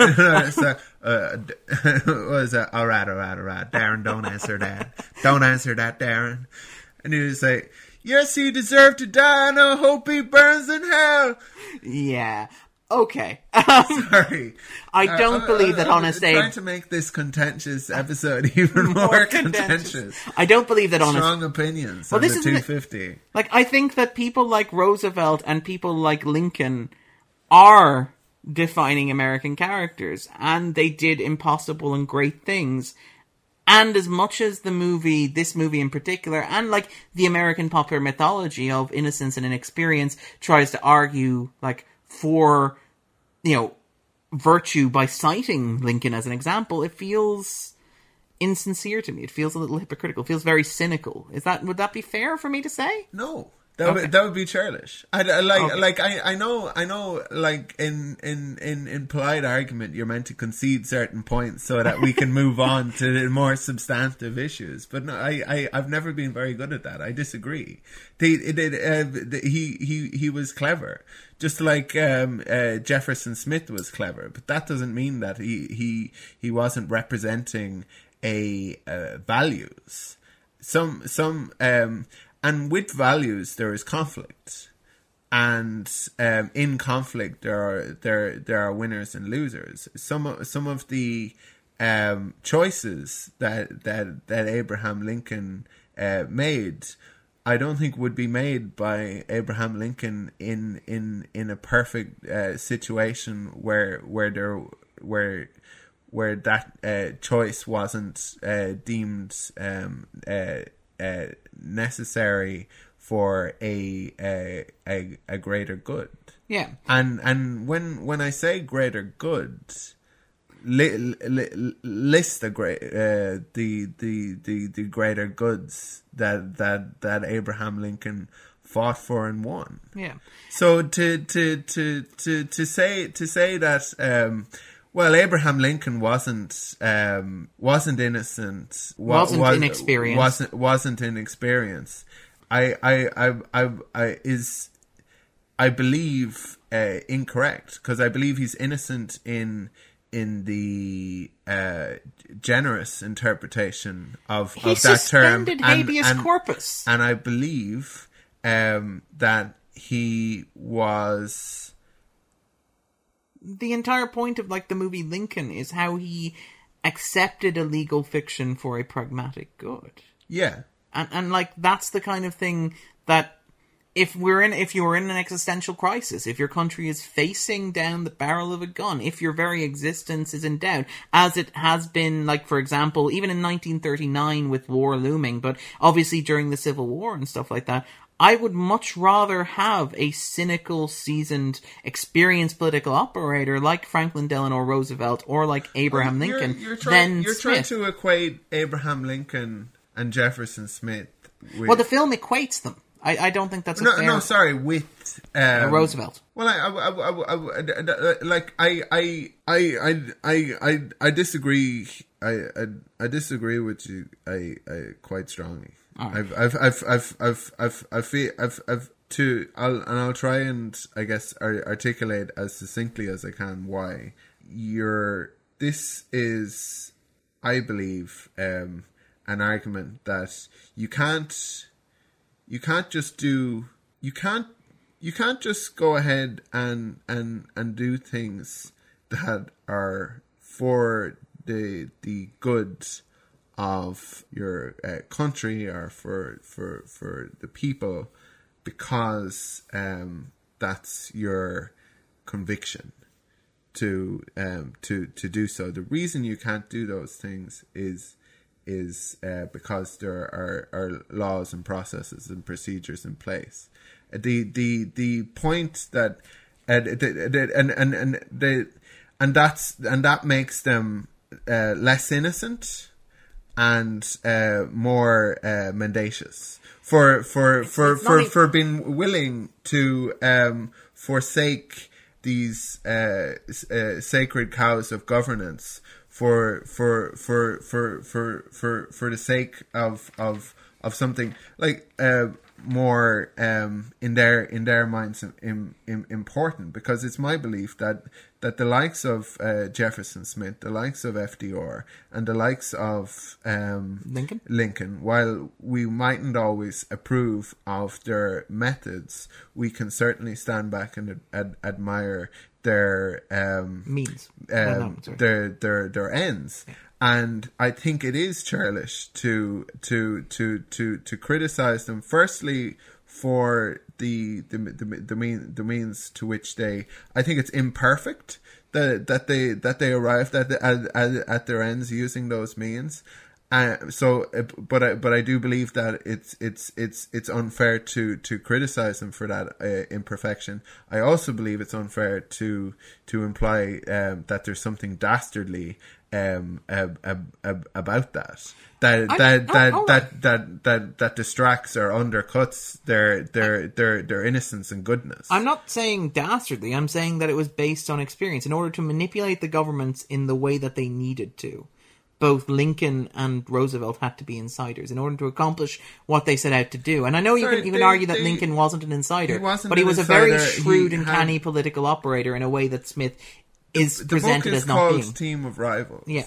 He was a marshal of experts, and the way kind of Napoleon Hill describes, for example, these great men like Andrew Carnegie, is very much the kind of man that Lincoln was. That he was able to coordinate these great minds, great rivals, the people in different parties, people on different sides, even in the Civil War, to marshal or corral these people for the good of the Union and for the good ultimately of the United States and for the wider world as well. And for the wider world, yeah, because these are very important ideals. Yeah, and I don't think it was his experience or his kind of insiderness that allowed him to achieve that. I believe it was his character that enabled him to achieve that. Maybe that is an idealistic view, but it's a view that I hold, and I disagree with the view you've put forward. All right, so we'll probably talk a bit more about the film in that case. But I mean, well, no, and it is a film. It's famously it's shown in American schools now, despite being so contentious. This is good. It's good to have like a bit of argument, but this is a kind of movie that can get people arguing. And I mean, it is a very good civics lesson as well in terms of mechanics and stuff like that. Let's get into like maybe proper regulations, a different kind of argument. Yeah, we'll go for something a little bit lighter. So, Clarissa, or the daughter, or Payne. So Saunders or Payne? Saunders or Payne? These are the tough questions. Thoughts, Darren? I quite liked. Actually, you know that the scene in which Saunders declares her love of Mr. Smith. That really. In the note and stuff like that, but even the bit where she says it offhandedly to Diz when he's doing the phone call, it's like, you really love him, and she's like, I guess I do, and she I think she says something like, you is it like, you might be right? I think I've written it down. And then you get the note as well where he's got his thumb over the PS, where it's like, Diz thinks I love you, and then he moves his thumb and it says PS, he's right. Diz says, you love this monkey, don't you? And her response is, what do you think? Yeah. Diz says, I'm in love with you, PS, he's right. I love that. It is. That was a scene that apparently came from Howard Hawks. Really? Yeah, Howard Hawks consulted with Capra on that, apparently. It was a very good, very nice choice. Yeah, it's do you mean Howard Hughes? No, I think I mean Hawks. Oh, okay. Because Howard Hughes controlled some of the studios, didn't he? He did, but I believe it was Howard Hawks. Who is Howard Hawks? Howard Hawks, the director, did like Only Angels Have Wings, I believe. Ah. But yeah, he did, in favour of contemporary, so he consulted with that. And other aviary titles. Yeah, he had a bit of a theme. It's like, Mr. Hawks, you have sort of specialised. It's like it's his secret. It's like, he wears a disguise to look like human guys, but he's not a director, he's a... he's a Howard Hawks. He was the original Birdman, if you will. Yeah, but yeah, apparently that was it. It was basically, so it was Hawks who was consulted on that. Boo. But yeah, he was the guy who came up with the idea of having the note and having the thumb move to reveal it, and it's a wonderful story beat, and it's very emotional. It's very genuine, and like, that's the thing about Capra. Capra does emotion really, really well, to the point where it's often incredibly cynical. Like, this is a movie. Mr. Smith Goes to Washington. Oh God, Darren, you're like a serial ruiner of things. Of things. It's like, democracy. Capra makes a very sweet movie, sometimes too sweet, and this is coming from Darren. One of the recurring questions earlier this year was, does Darren have a heart?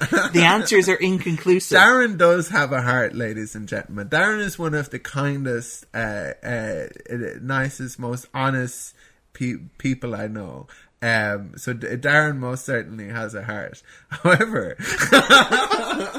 when it comes to these movies, I believe he also has an Darren does have a heart, and it's a black, tarry heart. It's more an filled absence. With bile. It's a void. Yeah. It's defined by its absence. A festering lump. Yeah. But like, take for example the film's use of children. Like, this is a movie that is not exactly shy. It understands that audiences respond to the sights of really cute children doing really cute things. Yeah, because they do. Yeah. And also, like, baby animals. Yeah, it's adorable. No, like, I mean, it sounds like I'm being cynical. I was as affected as anyone watching this. I was like, that is so adorable. The kid who's like, we got you a present to show our... Yeah, we scoff at Hachi. which is on the list. Which is on the list, and it's about a man and a dog. It's Richard Gere. Yeah. But apparently that's delightful, and it's so good, and there's a little dog in it, and it's great. And I know.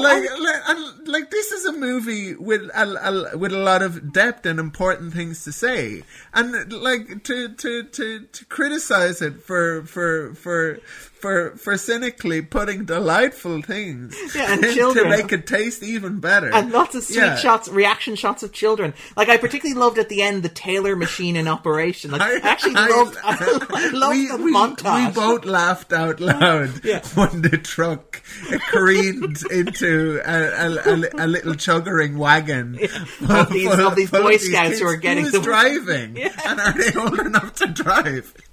They made a little soapbox derby sort of thing, and and we laughed in spite of the fact that they all the kids are probably they dead. made cars pretty good sturdy back then, more difficult to crush. But there's a good chance that those kids are in hospital at the very least. Yeah, I mean, like to be honest, like, and again, like this is a thing. Like Capra is a fantastic filmmaker. I absolutely love, for example, the montage that contrasts. You know, when Taylor's running the smear campaign. And if you had a heart, it would have been tugging on those strings. It would have melted. But the bit where Taylor's trying to run this smear campaign against Smith in the middle of his filibuster, and you have that, like, the two montages that are running simultaneously that are overlapping with one another, of the montage of like the literal machine, as best exemplified by the way in which you see the machine press down on the newspaper and wrap the twine around it, as compared with the little Boy Scouts who are doing their own thing personally and who like put the wrap around it by putting their finger on a bit of string and tying it by hand. Like that sort of filmmaking is absolutely beautiful. Absolutely, as Conrad Hilton would say, it's from these little acorns that great oaks are made or born. It's these little 4-page newspapers and the industry of miners. And this is, by the way, when I feel like if this movie had come out a little earlier, you could say that it had provided some inspiration for maybe some of the youth element of oh, this is what you were thinking. Yeah, this is what you were saying. The influence of the movie. Having said that, by the time all of the by the time most of the German male adults had either been killed or decided to get the hell out of Dodge, so it was often left with kids like Joseph Ratzinger to kind of sort things out and man the cannons.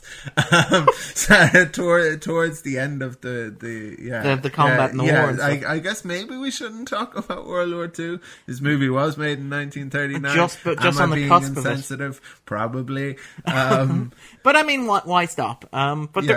But I actually at some point we will have to do Schindler's List. Yeah, that's gonna be a bit awkward. But like, let's in terms of even ask me to leave. No, we have replaced Andrew with somebody with an understanding. Yeah, we've replaced Andrew with somebody with an understanding of the Holocaust. No, that's not fair. That's you've done a lot of research and you know these things, and you are capable. We did Hotel Rwanda, for example. My denial is based on sorry. Okay. No, I'm joking. Okay. I shouldn't even joke about those sorts of things. Okay. Oh, right. There. Yeah. So JK, back to JK, adorable kids. Like, I love the idea of, like, again, this is the rejection of the New Deal, where Capra's like, screw you, Roosevelt, where Smith's plan is like, okay, we're going to run a camp for kids, and they're going to be outside, and they're going to learn great things, and I sort of, like, part of me was like, Andrew, I suspect you were very much on board with that, this idea of, like, kids getting out and exploring. Darren is like, can we stay in the city? Yeah. Please. Why would you leave the city? But the city has the cinema and the sweet shop. And affordable housing at the moment, because it's 1939. But yeah, the idea is that, like, kids will come from all over the country to this, park, which will be very difficult to find because nobody mentions where it is over the course of the film. God damn. But, like, the plan is we actually hear where the park is. It's on the prairies. In what state? It's like Willard Falls. It's in one of those states. Yeah, those states where people live. It's somewhere. It's one of those states that, I mean, we could identify probably where this state could be, because we have a clue in Oh, this the is movie. interesting. So, like, it's actually quite elementary, Darren. But I mean, so we will figure out what state Mr. Smith is from. Mr. Smith is from, traveling to Washington and from. what state Mrs. Smith is from, who he is sending a carrier pigeon to. Oh, all we need to do is just work out how long it takes. For he sent a pigeon to Mrs. Smith, and it was just over Kentucky. Now, if you go as the bird flies, which is rather as a pigeon may fly, if you will, you can draw a line between Washington, Kentucky, and DC, and Kentucky, and you will land on one of those places where this movie might be set. Yeah, but no. So I mean, do we have time to conjecture? I don't think so. I don't want this to turn into another was it Song of the Sea where we argue is it or is it not Kilkenny. But yeah, I feel that it. Listeners, have your view. Use the hashtag. What hashtag will you use? Mr. Smith comes from ? No, you can't put a question mark in a hashtag. Mr. Smith comes from. There we go. Is that? I think that might work. Grand. But anyway, so as I was saying, adorable kids going to this camp in an unspecified state, who are like, and Smith's plan is because he's not a freeloader, he's not going to take taxes, even though that's nominally what taxes are for. But let's not get into that whole kettle of fish, Mr. Roosevelt. But even stuff like that, they're mailing nickels to him, and he will pay the money back. And part of me is thinking, this is adorable. It is adorable. It's very important for Mr. Smith that this thing goes true. And he's a smart man, so he says, like, oh, people won't want to pay for it if they've got to pay more taxes. We'll just ask their kids to pay for it, because that's what they want. And they're mailing nickels and dimes, and I'm sort of imagining... Oh, look, there's 9 cents from little Jimmy. Oh, God, he's down a well. I'm Bobby here from Hawaii. It's like, how is he going to attend? How is Bobby from Hawaii going to make it here on quarters? Mr. Walken goes to Washington. Okay. To fight the powers to be. Tell me. Say what he has to say. Tell me you wouldn't watch that movie. I would watch that movie in a heartbeat. It would be his Mona Lisa, if you will. But anyway, I it is a very sweet, it's a very adorable sequence. Like the sequence in which he's opening letters and taking dimes and putting them in little piggy bank. And like part of me was like, there's this weird thing that runs through where Saunders is both his potential love interest and also his mother. Yeah, this is 1939, Darren. Fair point. But part of me is like the kind of smug intellectual crowd, like Frank Capra, have realized the truth that sheeple haven't woken up to yet. That people just want to. And I'm the one who's Freudian, is it? Yes. Darren is bringing the Freudian, even in offhanded comments. He's bringing Freudian back. It won't be discounted. It's getting eatable. Anyway, sorry, but my point. Kind of trust. I do love the sequence of him because it's a sequence that works really well. In this one, it really really works, which is the bit where he's putting the nickels and dimes in this little jar. I thought that's what they were going to reveal. It's like when they drag the money when Payne goes out. When Payne gets up to speak to interrupt him, I thought he was going to be like speakers of the House. Mr. Smith here has been already started collecting funds, laundering money. It's like embezzling. Yeah, it's in his office right now. Yeah. You want to talk about graft? Let's talk about this little jar right here. Yeah, and he's writing this down on a piece of paper, not in a proper ledger. What makes you think that this man can be trusted? What is he hiding? $5 million. of alone? Is it an either or as well? Is it a question between this dam getting built and the boys' home? Well, that's like the thing, that's the kind of like everything wrong with Mr. Smith goes to Washington in 5 minutes. That's the issue.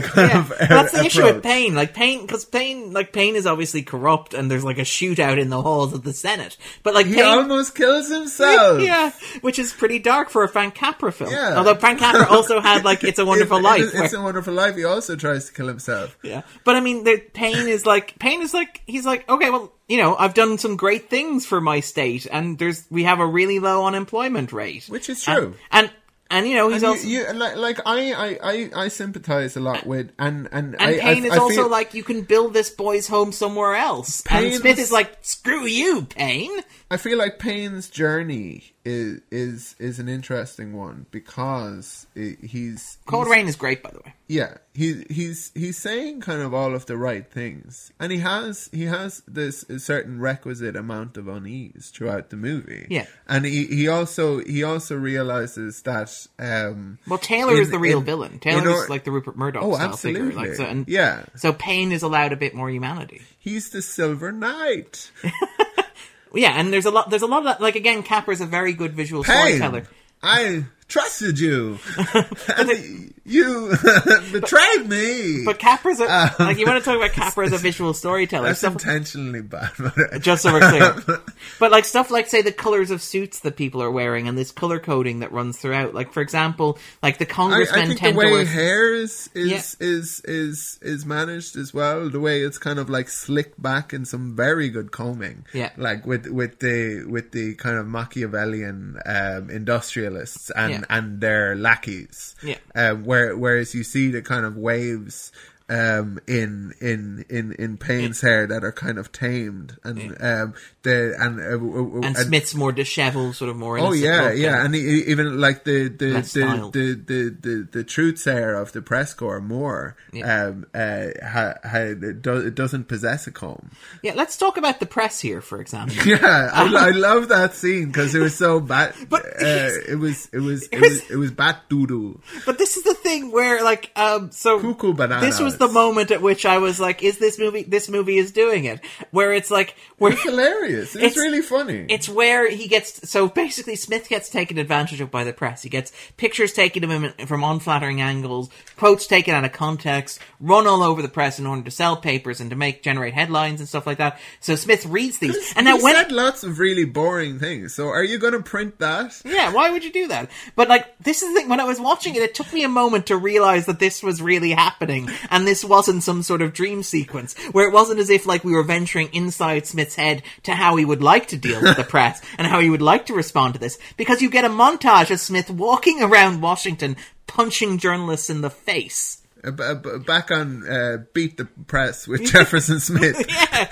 Like, there's a moment where he literally walks into the press bar and is ready to take them on, like, all at the same time. Yeah, but you know what? Like, this is the Trump fantasy. This is the Trump fantasy, and it's something that we're rightly uncomfortable with these days, because the heroes of our time are the likes of like and please don't tweet about their infidelities or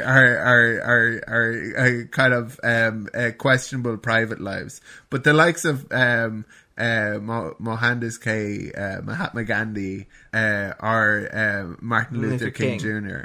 Those are the heroes of our time. But the non-violent. Yeah, there was a time when the true heroes were the likes of George Washington, who, by the way, I think it's George Washington on the painting behind. Yeah, when the journalist Smith, gets, when he's like dazed and he's looking up and it's like, did I just get knocked out by George Washington?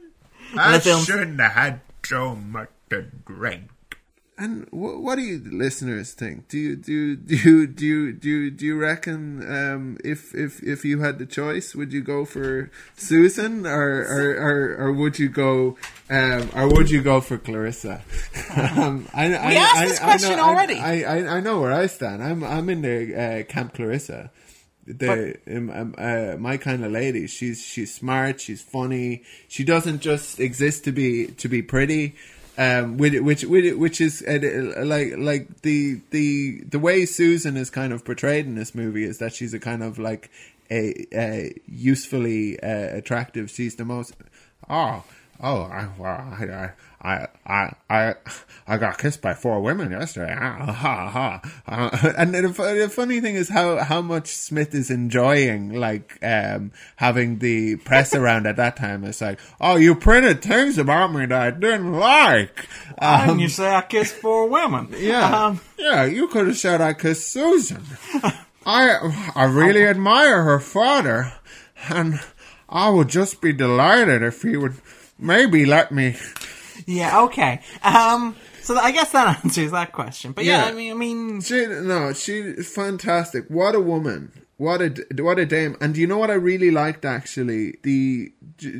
This movie could be seen as being ahead of its time in some ways, because throughout the movie, we're in the kind of introduction, we're introduced to all of these characters, and they all have first and last names. So it's like Sam Torley, Jim Taylor, Horace Miller, like his father,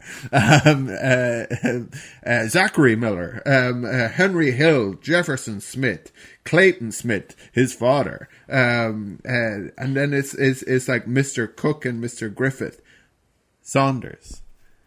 Like a servant, you know, that where it's not Ms. Saunders, it's not Mrs. Saunders, it's not Clarissa Saunders, it's Saunders, and then she gets a name because of how, like she kind of like skirts around it and doesn't want to kind of reveal her name, and he's being kind of all sort of like charming, like, oh, let me guess your name, Violet. Yeah. I got plenty more. Letitia. Really big shoe. Okay, fine. My Jimmy Stewart's not great. I admit that. I concede that. No. Keep going. No.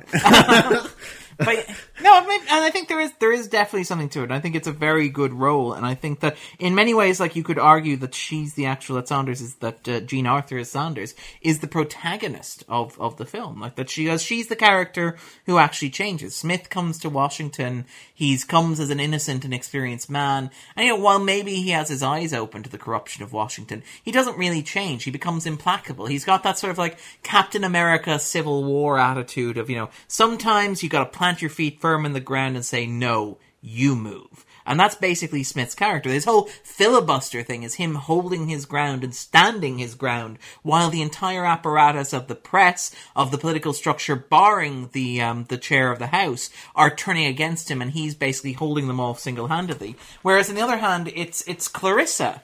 It's Clarissa Saunders who has the change of heart, because she's introduced as somebody who's cynical, who's somebody who's been worn down already by the machine, somebody who's sort of like accepted that this is the way things are and they're never really going to change. And over the course of the film, she comes to believe... That's her journey, yeah. She has the arc. She has the journey. She's the person whose perspective changes. She's the person who makes a stand. And you could argue even that in the way in which she, like, quotes the rules of the Senate to Smith.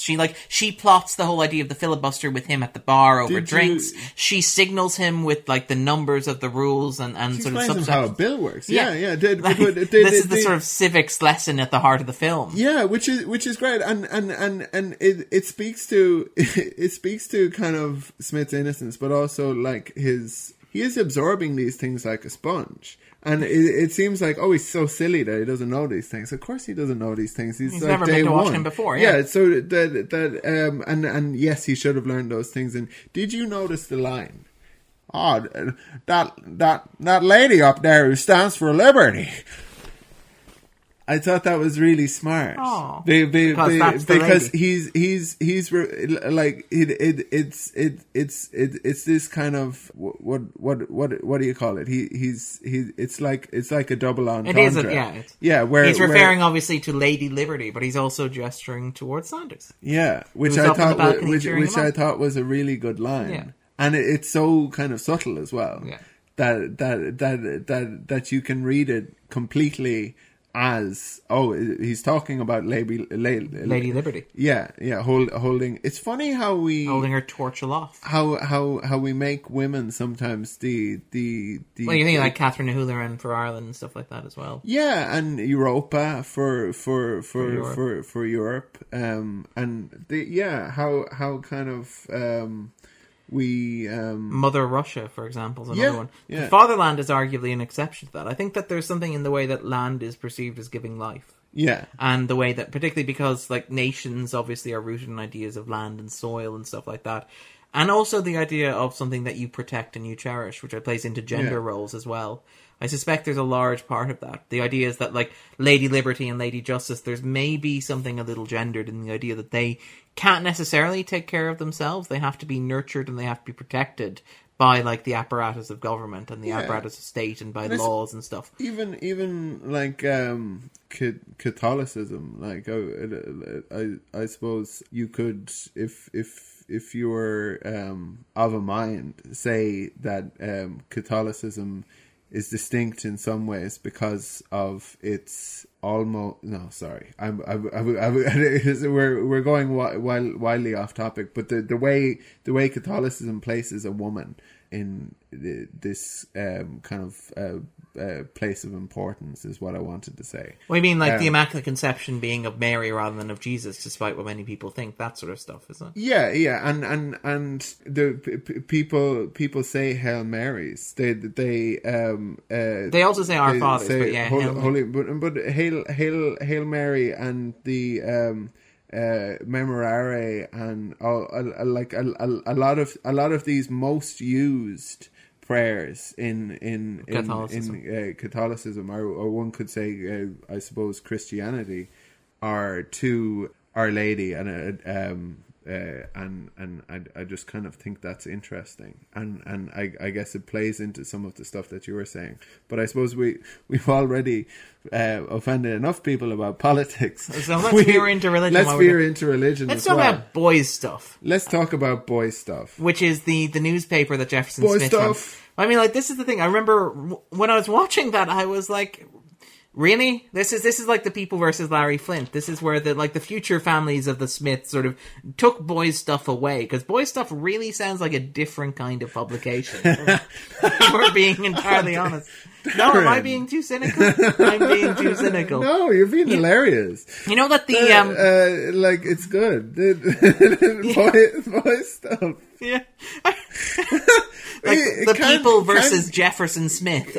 Can you tell me what kind of publication boys stuff is in your mind? Who are the people who are buying boys stuff? Well, they're buying it in little paper bags, pretty much at this stage, is what I'm imagining. Okay, and these are men. These are, well, they're not boys, are they? But are boys finding these little packages in trees? And by the way, that's something that used to happen. For any of our younger listeners, if you've heard this kind of cliche of finding porno in trees, I found a porno once in a tree. Did you plant it and hope that another one grew? I should have, but if the responsible thing to do would have been to plant another one. But yeah, just for any of our late millennials, because we of course are millennials. Yeah.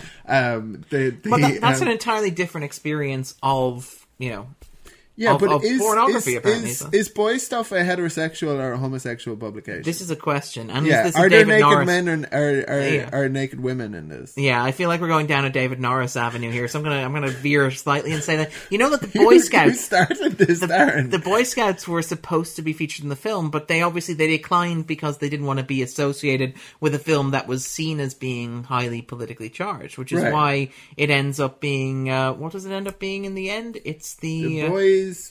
I feel like it was like B. It's a B.O.R. Yeah, so it's like the Boys Regiment or something like that. The boys. Are we going to the fact machine? Let us go to the fact machine. Ladies and gentlemen, it was the Boy Rangers. Yeah, which makes them sound like some sort of superhero team.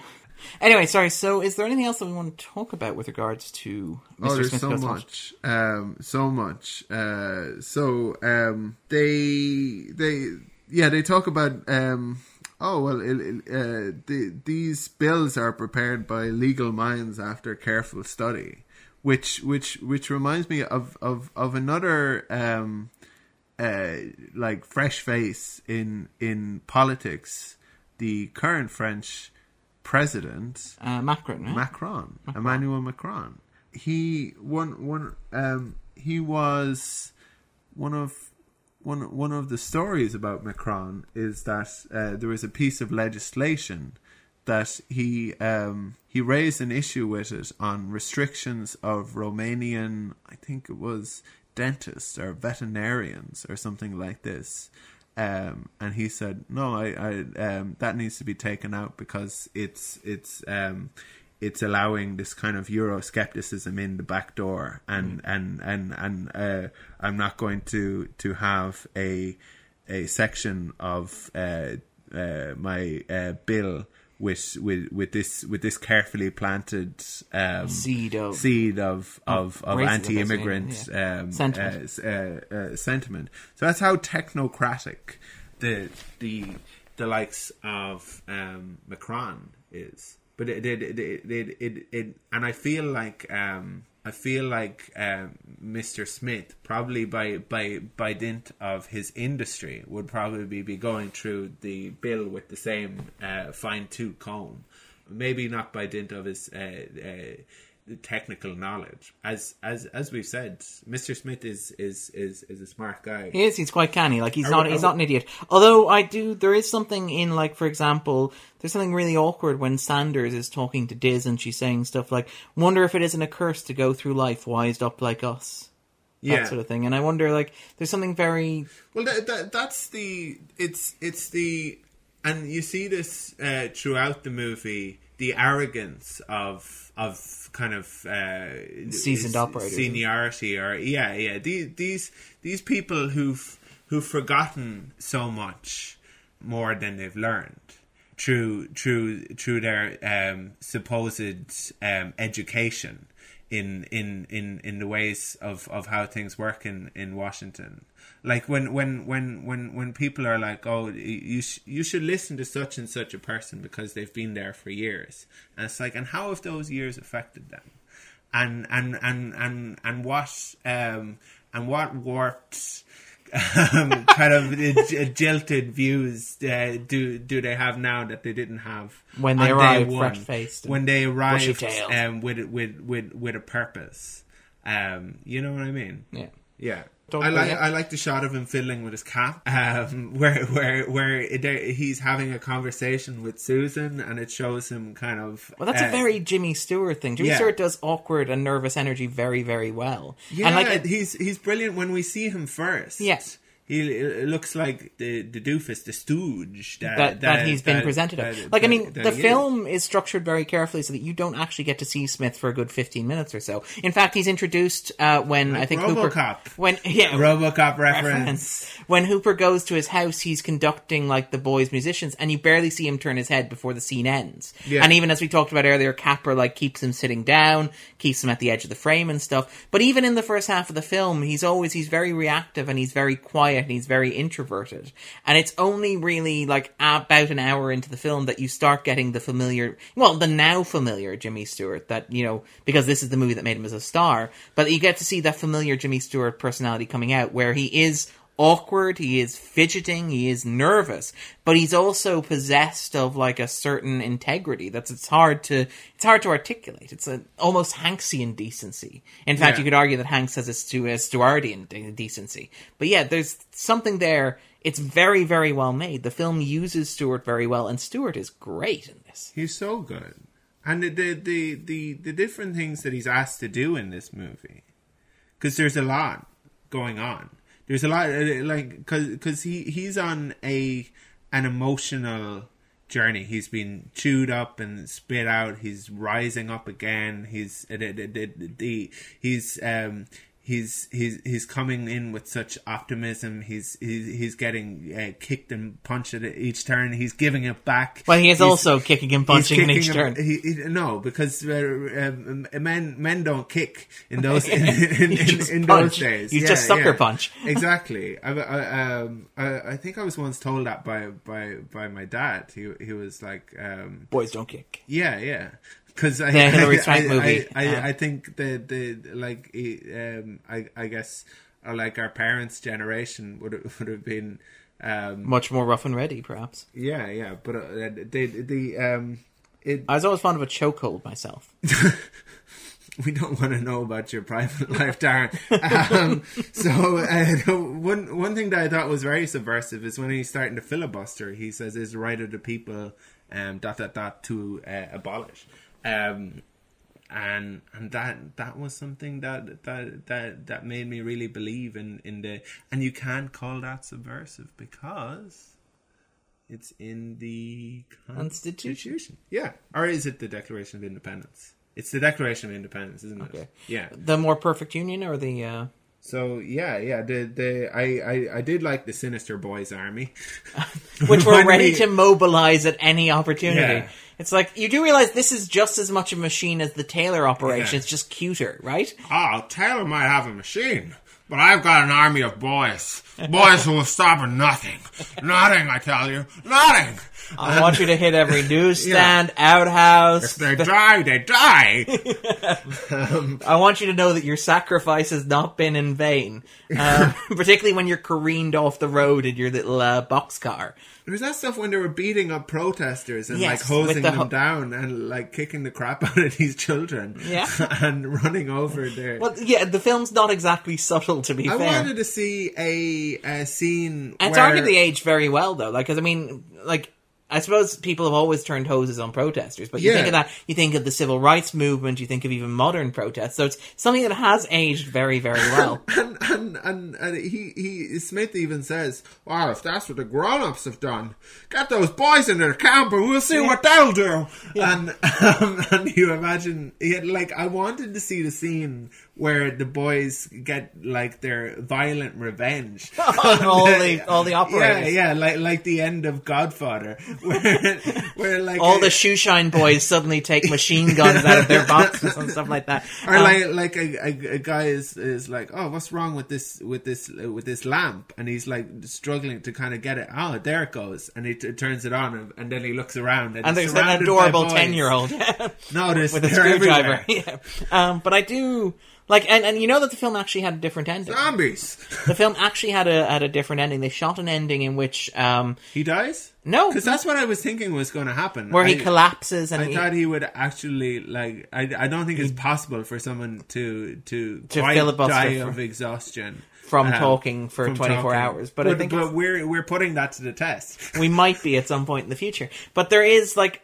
The original ending that was shot involved him going home to unspecified state, discovering the Taylor operation had been disbanded, and telling all these boys that they were going to build this camp. But it was found that was... And obviously introducing Saunders to his mother.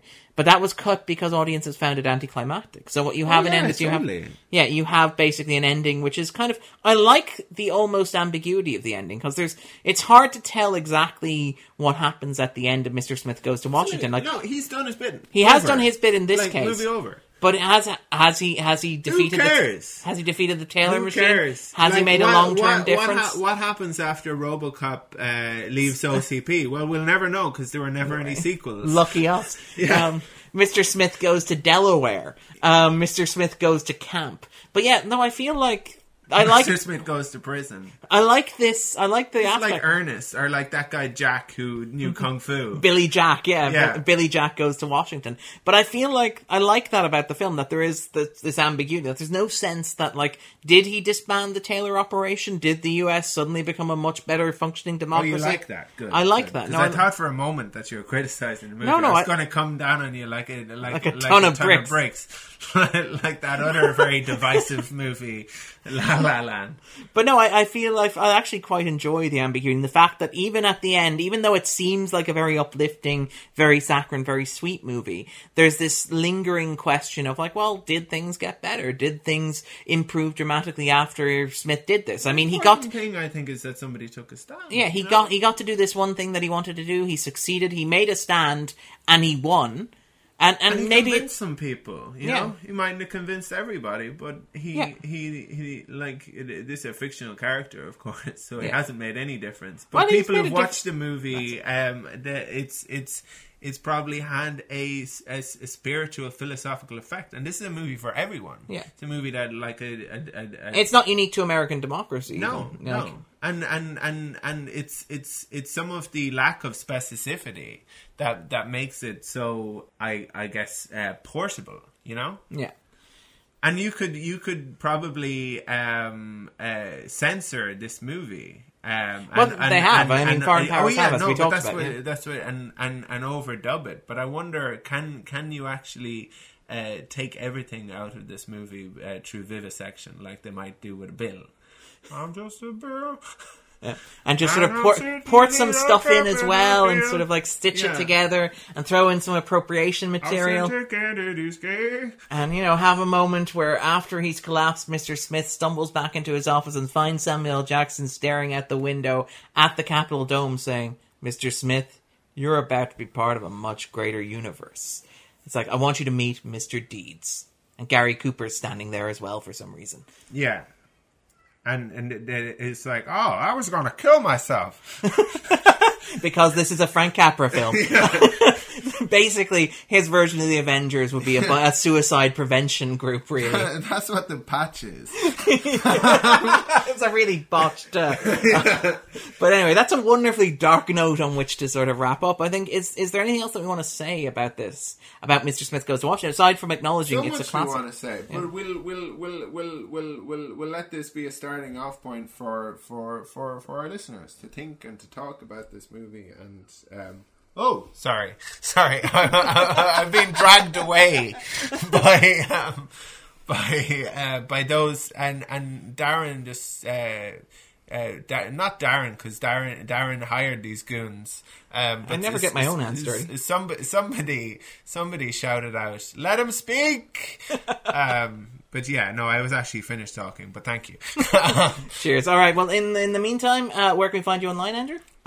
Twitter, AQUINNIUQA, Aquinuka. You can find me at Darren_Mooney. You can follow the podcast at Alpha250. If you're listening to us, you probably know where you can listen to us. But if you want to switch over, we're on iTunes, Stitcher, SoundCloud, wherever good podcasts are sold. Listen again until it sinks in. Yeah, until it hits. Yeah, but anyway, if you can remember all of the lines, then you've listened to it an appropriate just amount. enough. Yeah. But anyway, take it easy, guys, and have a happy Independence Day. Happy Independence Day. Bye.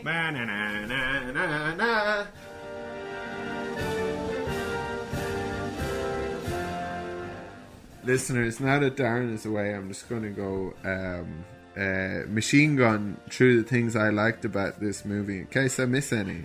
So yeah, well-combed hair, great baton twirling, genuinely touching schmaltz. One thing I wondered, did his dad get shot in the back literally, or what happened with that? Yeah, Susan's pretty fit, but sorry, Darren's away for like two minutes, and I immediately start objectifying women. I'm sorry, women. They like swimming. Jean Arthur. There's a kind of an interesting thing is that in the world of the movie, the most beautiful woman you could ever see is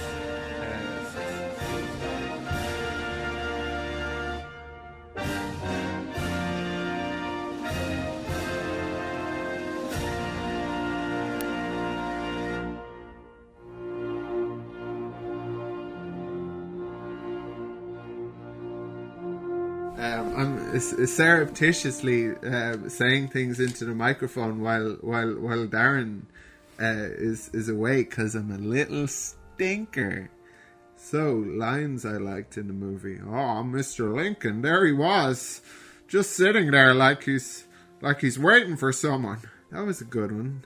I like Moore saying, "I've got to go drink this over." So yeah, that's something. And yeah, interesting fact about Washington D.C. and about Capitol Hill is there's some unusual acoustics in that lobby where you have all of these statues of great or suggested American figures. But there is interesting acoustics because you can overhear what people are saying like 10 or 15 yards away. They could be whispering, but you can hear it. It's an interesting feature for a building where lots of kind of privileged, confidential conversations may be taking place. All right, so what are we talking about?